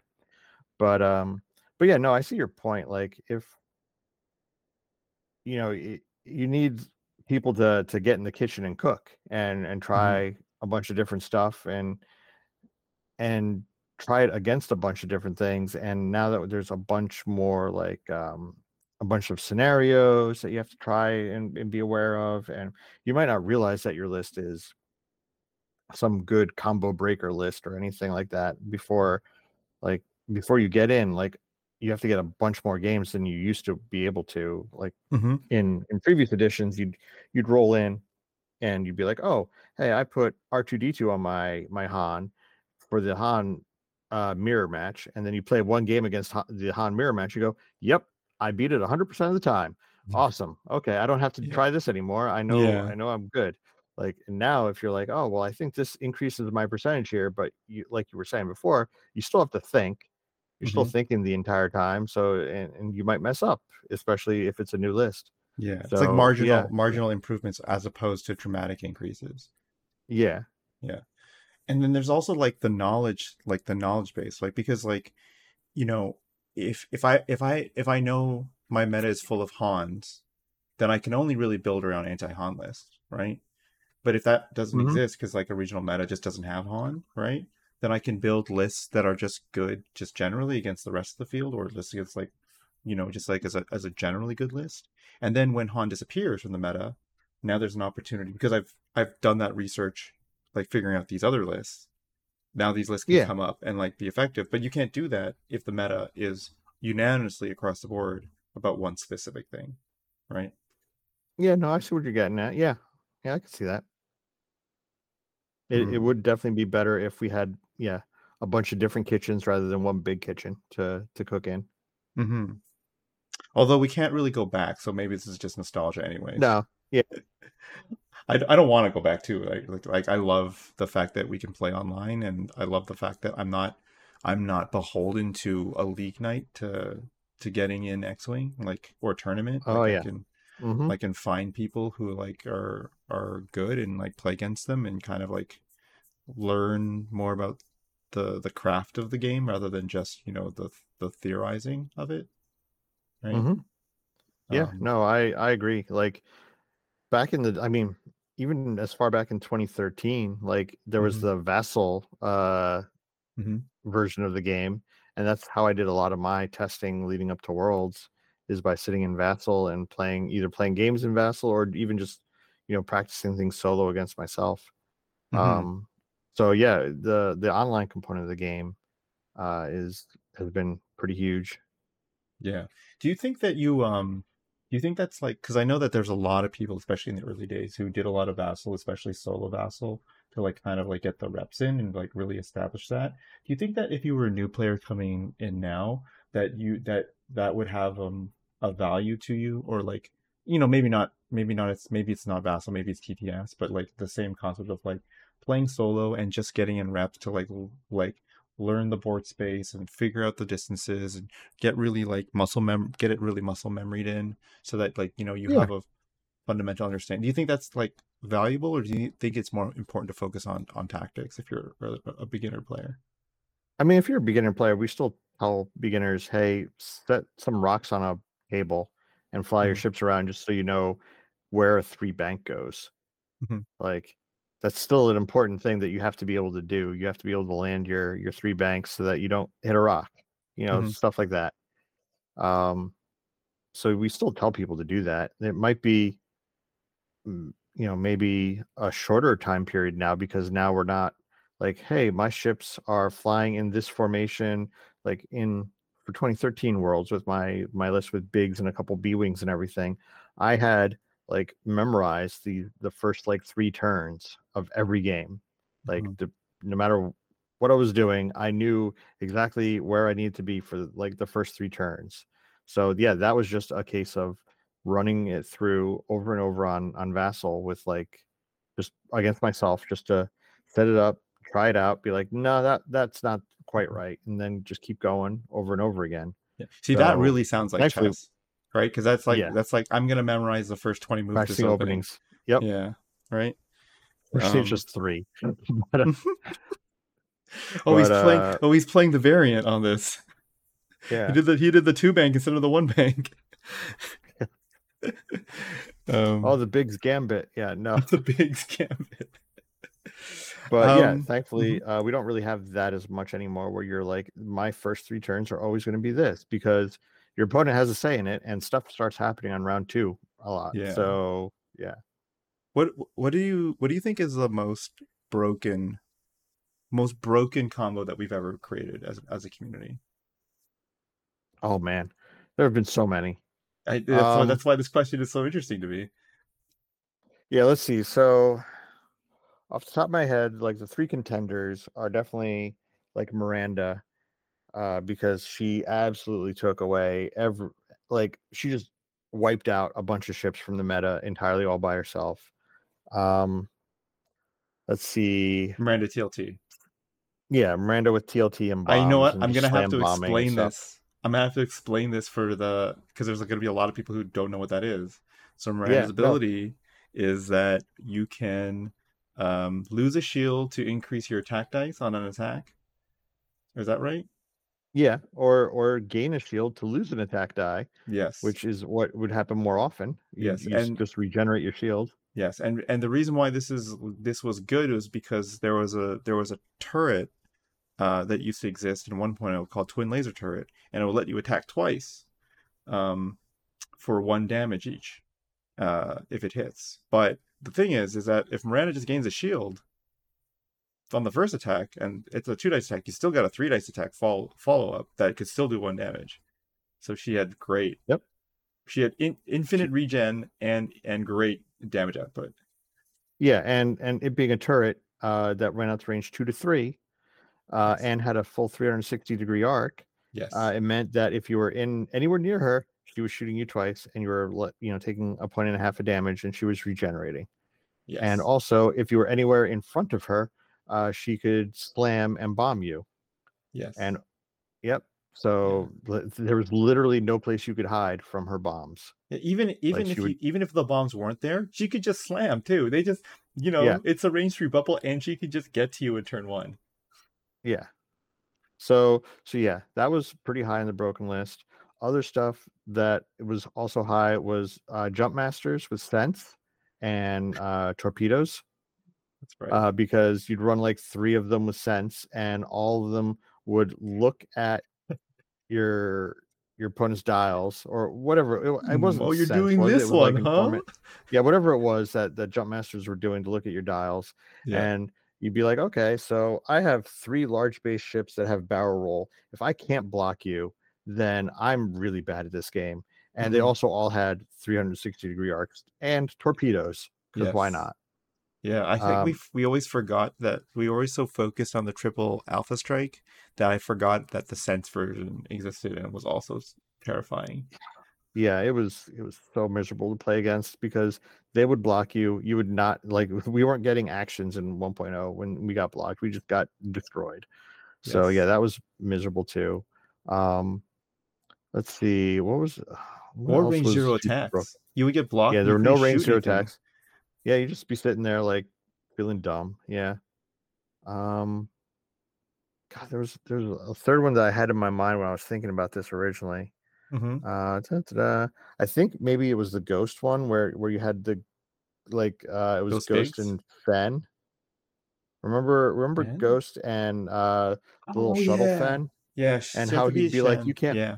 yeah, he'd be like, you can't modify your dice against the Ghost. And oh look, the Ghost is firing at you and firing a twin laser turret at you. Yeah, yeah. Here's all the shots that I think it was you're taking Kanan damage. too.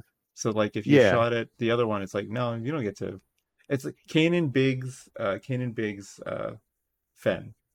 Like, something like that. yeah, I forget the exact you thing need to that was shoot going at on that Biggs. one. You need to shoot at Biggs because he's the one that does dumb stuff where he can like shed damage off. But if you shoot at Biggs, then you're -1 attack dice because Kanan protects him. And There's all then kinds of dumb good Republic or dumb Rebel stuff that they could do true. to make you not do damage to them.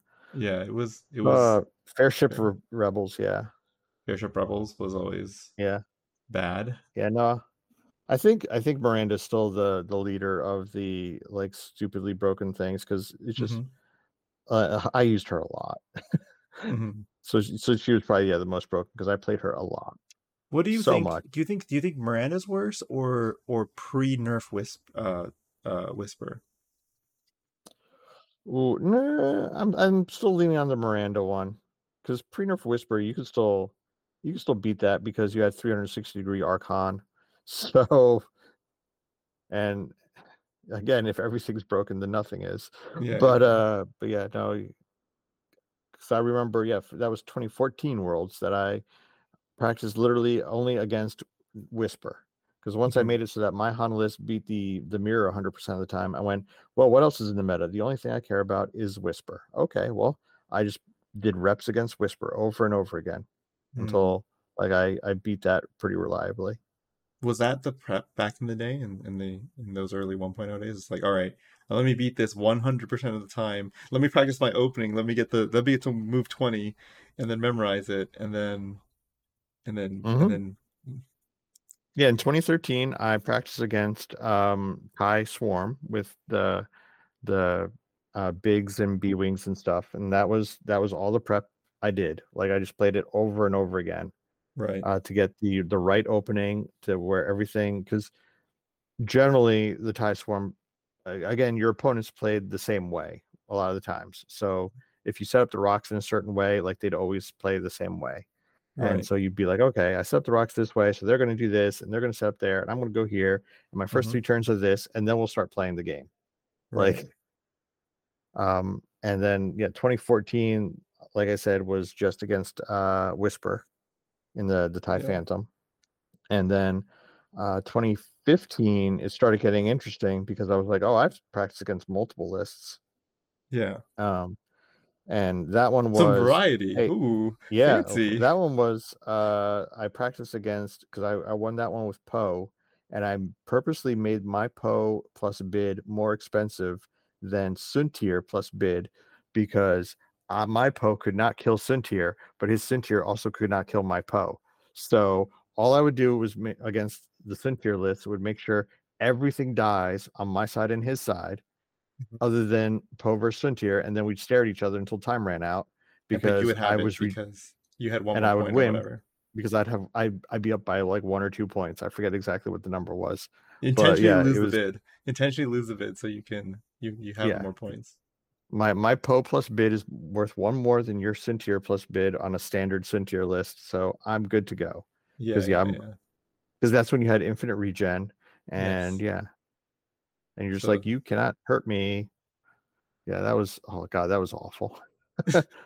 But yeah, so I practiced against that, and I also practiced. I had to practice against a couple of the lists in 2015, and I did. That was probably the year that I was like, oh, I'm much less confident this year because I didn't have to because I had to practice against multiple lists, and now that right. we're in 2.5, like this is this is scary because you have to practice multiple scenarios and multiple lists. There's way too much to like. Yeah. You can't just rep your way into. I mean, reps are great, but Yeah. you can't just rep your way into being like, okay, I'm good to go. I have this down like pat where I've done all the prep work. Yeah. I kind of like the list that I fly, I kind of like joking about it by saying like this list feels really uncomfortable to fly. But I've won two tournaments with it and I've been undefeated, so I guess it's a good list. I can't doesn't feel like a good list though. Because Mm-hmm. it's just like it there's so much that is like invariance, but also like it's not like truly like that because it clearly like there's a lot of like repetition of like concepts, but none of those are like Mm-hmm. hardline stuff, right? It's always like, Yeah. yeah, like roughly strategically you do this versus this and blah blah blah, and then you account for this setup and so on and so forth. Yep. There's still, you think about, this is the jousting element of the list, or this is the flanking element, or whatever. Like, there's still, yeah, some common points in different lists. But yeah, it's all the little details and corner cases that are going to get you. Yeah, yeah. I think that's like it's really funny. Everything you're talking about, like the good old days, or like the I guess more like the bad old days, like the way you describe it. But but it They were fun. They were fun. We were not as smart back then, but they were fun. yeah, yeah. Um, to me, it like kind of like, and I hate, and I'm not gonna like say like this is like a debate thing, but it's just like really kind of like for me hammers home like why like when people were saying like oh like 2.5 is worse than 2.0, like these are the things that I remember. It's like yeah, but you know we don't remember how bad it was when like because like the reasonings like some of the underlying things that they're saying why it's better are at it taken to its like most extreme degree is like what we saw in 1.0, right? Hmm. Yep. And it's like yeah, I don't want to go back to that. I'm good. Like I like the fact that we have more list diversity. I like the fact that there's like more ambiguity about setups. I like the fact that I don't have to remember like a 15 move opening or like take a 13-point bid in order to guarantee my Oh, win. yeah. 13-point bid. I remember those. Yeah. Those were awful days. No, yeah, I definitely think there's still stuff that we need to fix, or not. Yeah. Not we can't fix it, but You there's have stuff that no AMG control at needs. all. There's stuff that AMG should probably, yeah, do a couple tweaks. I'm hoping we don't go into Worlds with exactly this point level. Like, there's definitely a couple of things that I could Yeah, see there's enough time, getting right? changed a There's little bit. enough time to make Yeah, another points adjustment, right? Even if it's like, yeah, because we did like 2 months now in this new meta, and so even if they go to like winter and it's like January, like that's 6 months. That's enough time to do a meta shift, right? yeah, yeah. I definitely think there's time in the fall and winter for them to throw more points out. I'm hoping they do, because I'd like to get just not a big change, because I mean I they gave agree. us the big change after last Worlds. Yeah, I agree. I think they just need some And that small was good. adjustments. Let's knock Han out of the meta so that other lists have a chance to shine I mean, and not even knock them out, just maybe get them a little tone him weaker. down. Tone him down so that, Yeah. that other even within Rebels other lists have a chance to shine, right? Because I know we have some list variety, but I think ultimately everyone has to think about Han no matter what. Hmm. And Yeah. that's not strictly healthy for a meta. Yeah. I'd like a couple more high tier lists. Yeah, you know. Um I'd like to, maybe see Scum not be a joke faction for a little bit. That'd be nice.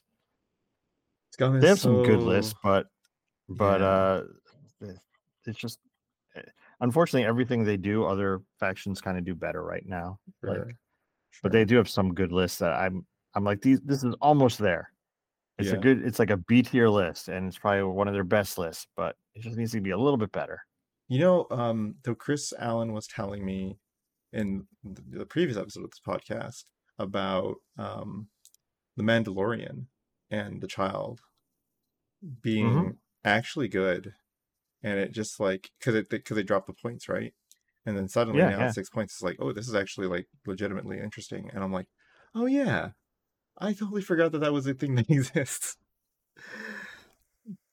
Because I think we all sworn off the faction, so I just stopped iterating, right? yeah, Um, Yeah, I would like yeah. Scum to like see more play. Like I don't like Scum, but it doesn't deserve to be bottom bin, no play whatsoever, right? We should Yeah. still see it on It the board. it is really tough to make 7 factions all playable. So, Mhm. the fact that they're at like 5.5 is pretty good. But Sure. But also, like so you're right, but also I can't like give them a pass on it because they have successfully done it in the past. yeah, Right? yep, So yeah, like the fact is that there's a precedent for them doing it means that like you don't get a pass just because because you're not doing it now because it's hard because you already did you're capable of doing it so you can do it again, right? yeah. I would like to see them be a little more Hmm. interesting, and yeah, get Hmm. them back on the field. But yeah, yeah, people don't even iterate on Scum anymore, which is kind of sad. That's the real problem. It's not so much that Scum is doing poorly, it's the fact that they're doing so poorly that people don't even want to try, right? Because Yep. even CIS, which is also doing like historically not great, it's at least still getting iterations. Like there's still new lists coming out from CIS that are Hmm. interesting, right? And that potentially are good. But that's not even happening with Scum. You're just seeing like yeah, you're seeing a couple things, but not enough movement there to like really be like saying like, oh yeah, like there's still hope, you know? Yep. Yeah. I don't even think Scum is necessarily like unplayable. I actually think that Scum could win events, but the fact is that they don't it's like a much higher uphill battle for them than any other faction. Yep. And I agree. It's and just harder for them to do it. yeah, no one is going to put the work in or you have to be a sadist basically to like put the work in involved to like to make it happen and from my perspective like my neck of the woods like Cam Murray is like the Scum player in my space. And if he gives up Okay. on Scum, there's no hope. It's it can't happen, right? Um, Yeah, there's stuff out there that seems like it'd be okay, but yeah, it's definitely, you look at that, and then you look at like a similar pointed chip for any other faction, and you're like, I think I sorry, Scum, I gotta go with this other faction. Like, it's just Yeah, slightly better. yeah, So but you it can win with scum, but yeah, you're gonna work at it. yeah. You know it's bad when I look at Dace Bonearm, and Ace I'm like, Bonar. Dace Bonearm, and I'm looking like Dace He's Bonearm not with bad. shield upgrade, and I'm like, wait, that's not bad. No, And then he's I'm like, not. wait, what did I just say? A hawk like stat line, chassis line was not bad in this faction. We are in dire straits if this is like Yeah. legitimately one of the best options in the faction, right? Yeah, I'm like, he's got, I mean, he's got 3 attack dice, and Three attack it's like dice. he He's can double mod his attack because he's he's carrying a got focus from the previous round. Like, yeah, and he's got with the shield upgrades, he's got an X-wing stat line. Like yeah, you don't it's so bad. You know, like yeah, for like 4 points, not bad. not bad. Yeah, no, It's Dace wait is a not bad. second. It's kind of scary that Dace is like one of the high performers of the faction. Yeah, Yeah, you're like, wait a second. What am I saying? What am I saying? What's going on? yeah. um, yeah. I have a friend of mine who's building a scum list right now, and it's really stupid, but I super like it because it's like very on brand with what scum is, right? And it might be competitive. Not actually sure, but it might be Yeah, competitive. But no um, one knows what's competitive in Scum because no one's trying anything. Yeah, it's true. That's actually the true truth is like it's impossible to know if this things will win tournaments because no one refuses to bring it. yeah.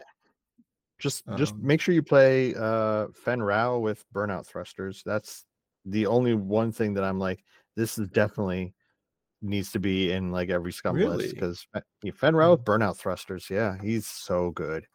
I mean, I do like the slam on Fenrau, but you think that that's better than like because I mean Beskar is like Yes, mandatory, I don't right? even need you to finish the sentence. Yes, I Hmm. mean you get Beskar too, but Yeah, yeah, yeah, yeah. Because then you have yeah, three I left forget over, so it's Fearless. like Fearless, Burnout, Yeah, Beskar. You think that is the build, hands that is down? my Fen build that I like the best. Yes, Okay. like when because yeah, me and Jeremy Chambly both spent a while playing with different scum things, trying to Hmm. iterate and being like and bemoaning the fact that we had nobody else iterating, so we couldn't build off of anybody else's ideas. Hmm. But yeah, that Fen Rao was the one that we both kind of when we were trying out different lists, we were like, this is definitely the right one. Is Burnout, Beskar, but Fearless. Yeah. Well, I mean, I love it because I mean, I'm playing BBA Post, so like I'm in on the concept of once per game slam, and like you can do actually like doing slam on a really fast maneuver is very good in 2.5. I think a lot of Mhm. people don't realize how good. Um, It's also super amazing when you do a 2 turn into a 2 talon roll yeah. as your like that Yep. is the location you are then at is like your opponent's like what Like where the hell and yeah did that would I end up? It's like and you did a one hard and then backed up. yeah. Yeah. It's wild. Yeah, yeah. I agree. I agree. That's that kind of stuff is like insane, and like I don't think people really understand how insane it is, right? Yeah, and you're not using it as a get out of jail free card like how Poe typically uses his once per game slam. Like usually Poe goes, "Oh crap, I ended up in the wrong spot. I need to slam to keep alive." Like Fenrau is I'm starting the game off by not the first round, but I'm Oh, starting the this combat hmm. in Yeah, like, yeah, yeah. hey, I'm gonna get in here and slam in here so I can get as much range one fun as I can and By the just way, start murdering things. I think that also that the way that because I agree that's how people use Poe in Black One, but that's not how I use Black One on Poe. Like, That might not be the right way to use Poe yeah, in yeah, Black yeah, One, but that is how yeah, yeah. people use Poe in That's Black that One. that is Yes. 100%. But like the way that I use it is kind of the way that you use burnout thrusters on Fen. Like I use it as an aggressive tool and a threatening tool to be like Mm-hmm. because it can still be the get out of jail free card, but more often than not, what I'm doing is I'm using it to close distances that people are not prepared for, or I'm using it to put Poe in positions that the opponent really can't deal with. Right? I'm using Mm-hmm. BB-8 as my get out of jail free card. It's like, well, if I just barrel and boost too straight, and like you're now in like a awkward place where you can't catch me, so you have to play conservatively, and then I just dip out, right? I can do that without having to slam, right? Yeah. Yeah, that Um, makes sense. BB-8, especially on Poe, BB-8's super interesting. Yeah. yeah, yeah. Um, yeah, actually, no, I dig it. I agree with you. I think that Fen route is super interesting. You're making me think about Scum now. Haha. Yes, Maybe mission maybe we'll get accomplished. more people, yeah, looking at Scum and trying to iterate off of them. Because I yeah, hope so. it's not like they're terrible. They need a There, little bit of a boost. yeah, there's a. I think that the rework that they did do to it, I think the concept from AMG, and obviously I don't know this for sure, but like my intuition as a game developer is I think what they wanted to do was set the stage for what Scum will be by creating a new baseline for them. And I'm hoping that they've taken all this data. Well, there's like really not much data, unfortunately, but they're going to take the data that they've received and figure out and find the right thresholds to Hmm. really define the faction. Because that's the other problem the faction's always had, is that it doesn't really define itself well, like in terms of what it is and how that fits into the rest of the factions in terms of game balance. um it's always just been a bunch of random jank that some just different jank cycles in and out based on what the point values are. That's not really a good way to run a faction, right? Yeah. um Yeah, they're definitely, judging by what they made good or lower mhm, points, like they definitely were like, hey, please play more Fags and Mandalorians and stuff. So here we're mhm, gonna lower the cost of all the Mandalorians mhm. things. And I also think like I think like to me, if I was AMG, what I would do is I would say like, hey, Scum should be the large base faction plus a couple of fighters to support, right? Because that's like thematically kind of like what it is, right? Like it's a bunch of pirate ships that are like freighters that are like hauling cargo and carrying illicit shit and moving them back and forth, with a bunch of Hmm. like fighter support that are like not really super good ships, but they fill the ranks to like help to protect them as they do their thing, right? Um, so like if thematically you could make it so that it was like maybe one or two like capital ships plus a bunch of like small base ships, and that is like generally the faction identity like in terms of structure, and then it's just like which which capital ships with which kind of like bullshit that they've got to make that work. To me, that would be Sure. like a great like kind of faction identity, right? Yeah, no, Um, that'd be, yeah, interesting. Like, yeah, you've got a YV666 and some fighters and stuff to mhm. some like Yeah, Z95s or whatever. yeah, exactly. That's your pirate fleet. Yeah. Yeah. um because I do think, because that's the other problem I have right now with the game as is that outside of basically if the ship is broken, you cannot play a large base ship in this game at the moment, right? So like Han is extremely like kind of overvalued, not overvalued, He's sorry, it's extremely good. he's extremely Yeah. good, so he's justified playing as a large base ship. And then there's You see some Ray sometimes, Tyrannus and some Rays and some Rays, Poe Falcon Poe sometimes. Falcons, yeah. Like Yeah. it's very rare that you see another ship, large base You'll ship. see you'll see like Doc Afra on in Scum. But Hmm. yes, I see your point because those ships mostly will die. Yeah, And they will they just probably explode, they might or might not get their point value before they die. But Han and they will don't get his point contribute value. it. Like they don't contribute enough to the objectives. Mhm. Even in assault, it's like yeah, I can hold that objective, that middle objective, like get three of them and like score points and maybe get 6 points. But if that ship explodes for holding one position for 2 turns, you're just break even at that point, right? Mhm. Like what did you actually accomplish? Not a lot, right? So Yeah. I kind of feel like large base ships have a disadvantage, inherently, because they are point sinks that are easy to kill, right? And the solution is not to give them more health. Like it's like No. that. It's not like you shouldn't make them more of fortress, because that will skew the game in the other direction, right?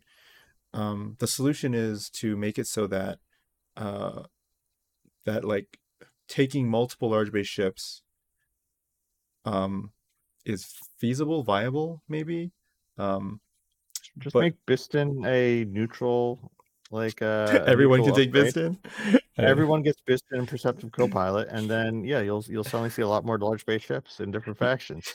You know what's funny is that is we were talking, Chris and I were talking about we know how to deal with Han, and the answer was like we got to get rid of Biston because like he's the only one that lets you shoot, that lets you do this thing. It's like completely, broken. But so your answer is like, yeah, just if everyone has broken tools and no one has broken tools. Yeah, um it is a problem piece. Biston is actually a problem piece, but so is like not being able to play any large base ship in the game yeah. realistically. Um, Make Piston large base only, and well, it's not like you see him on anything other than large bases, but yeah, make him mhm. like I don't know if anyone's playing Dash or Lebo now. Like make I Piston think on I Dash think too. Whatever, I think Piston Dash Perceptive is, Copilot everywhere. well. I mean, like this, like Dash could not carry Biston Perceptive Copilot because there's only one crew. Um, Change it. Give him another change. crew or gunner or whatever he needs. Yeah, I think that, well, so Dash I think is actually good. Um, like I actually do think that there's a world where, like as a counter meta pick, that you pick Dash because, um it has a very similar like kind of like effectiveness value to Han. It's maybe not as good, maybe slightly worse, but what it is good, it is really good at punishing the stuff that would punish Han, Mm-hmm. right? So like as a Okay, counter meta pick, I think it's actually good because so like you take what Han and Dash. you can do that too. You can do that Yeah. too. I think that's like also like instead of chopper, like instead of taking chopper, taking dash is like it's still 4 dice attacks, right? Mm-hmm. But you're like better value at range 3. It's a little easier to control because like you don't need a big large base ship in the middle to like potentially maybe do damage, and then I5 doesn't hurt either, right? Yeah. Um, I do think that's possible as well. But even if you just replace Han with Dash, I think that is viable. I don't know if it's better, but it's viable. And depending on how the meta shakes out, it would definitely be worthwhile looking into. I can't see replacing Han with Dash. Like that feels like the wrong decision there Well, to again, me. as a counter meta pick, right? Because like what's good about Dash, is that he can shoot range 3 really effectively, which is where Han wants to be anyways, right? Mm-hmm. And he wants to shoot obstructed, which also Han kind of like, it flies around rocks a lot, so it's like going to happen more often than not. So you have a very hyper focused single shot pumping in on a value target that you. I mean, if you have an Sure, opportunity like to a kill, you do, right? But also Dash is like, assassinating Han, is what you're saying. Like yeah, you're like he just using to assassinate Han. he's a great sniper for Han, right? Or for anything, but specifically Han because Han puts itself into places where Dash is like shining, right? Um, and then so if you have any other focus fire coming in on Han, now Han is at risk of getting three cycled, right? You've got a 4 dice with Juke coming in on Han, plus like uh, a torpedo from Luke maybe, and like that's 8 dice coming in on Mm-hmm. Han in one turn. That's not really what Yeah, Han wants to see, right? Han does not like getting shot like 3 times. Yeah, in Yeah. a turn. Yeah. So like, oh, and then so like that's very interesting, right? Because it's like, oh, like, if you're worried about running to a lot of Hans, or you think you're gonna run into a lot of Hans, well, let's take the Han killer, right? Or the thing that helps to kill Han, right? And it's not, and if he's very equivalent to Han, but maybe slightly worse, but very equivalent to Han in other matchups, then like I could see a case being made, like, as a counter meta pick, like I put Han in my list instead, Dash into my list instead of Han, and I'm using it specifically to hammer other hand list, Mm-hmm. right? Interesting. Yeah. I'm not sure I believe you, but we'll see.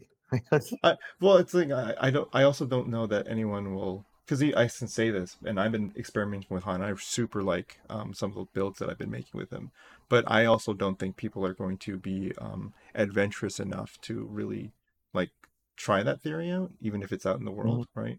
Because I one of the downsides of the homogenization of the X-Men community is that there's a lot less creativity once a bunch of established stuff has been established, right? People are not Mhm. willing to actively go and look for counter picks. I Well, think. I don't maybe know. yeah, maybe in the future they will. especially as more people get invites and they have nothing better to do until Adepticon, so they'll be trying Yeah. out different things. Yeah. Well, and also like I'm not going to say that like counterpicks don't exist and they don't show up. They definitely do because in the last meta before the big point shut up, we had like three meta shifts, right? Based off of basically a list coming out of nowhere and like dominating after it's like, oh yeah, actually this is. I mean, we already had one mini shift with your list, right? When it showed efficacy against Han, it's like, oh, Republic is now back on the menu, right? Yeah, And now yeah, and it won now like two big events in a row, and yeah, now it's kind of falling off again. Now that people got enough experience against sure, it. but Republic came back, and now it's the thing that people Mhm. actually have to consider. So like, so I guess why it's a mini shift. They didn't fully dismantle Han, but it at least separated into instead of being one meta, like one list meta, it's like two list meta now. Like Yep, you yep. have to be prepared for both. You have to be prepared for the Padme arcs, and you have to be prepared for Han, right? Hmm. Cool. So, and then, and I would imagine that probably in the next couple of months, we're going to see a third list show up that has an opportunity to deal with Han, and then we'll be in a somewhat equilibrium state for a meta. That'd be cool. Hmm. Okay. Well, it is. What time is it now? 12:45 We or got, so. yeah, So we got to the 2 hour mark. I'm sorry yeah, for holding you up even for that. I didn't mean to no actually worries. extend that I'm long, just but starting to fall asleep now, so I'm not going to be as very exciting to talk to that's okay. I'm as having a I great nod off. time. So I'm really happy, and thank you so much for coming in and talking with me. Yep. Yep. I hope your recording goes well. Me too. I hope that I hope that we can do this again. I hope you had a good time. Yeah, no, it was fun. All right, awesome, man. Thank you again. I'm gonna stop the recording. Anything that you wanna shout out or like maybe you wanna like get let people know about that that is out there Uh, at the moment? you should have gone to Nova Open. It was really fun. I should Otherwise, have, yes, well, maybe not you particularly. I'm talking you, the listener. But yeah, no, but me everyone too. said it was fun. Yeah, but yeah, you too. But go to your World Open qualifier because the prizes are amazing and they go very deep. So even if you're not a particularly good player, you'll probably get something. You'll probably get many somethings. So go to whatever World Open qualifier is near you. Assuming there, let's see, if you're a U.S. listener, there's still PAX and Vegas and Golden State games, the California one. Yeah. So there's Yeah. still three left in the US. Yes, I agree. Go out and play in tournaments, big tournaments. We gotta remember that like the game is the best when you play it in person. And so get out there and get over the lethargy of like being online and just go and do it. Yep. All right. All right. Thank you, everyone. Thank you, Paul, and the listener. If you're still here after 2 hours, I appreciate you. Have a good night, and I'll see you next time.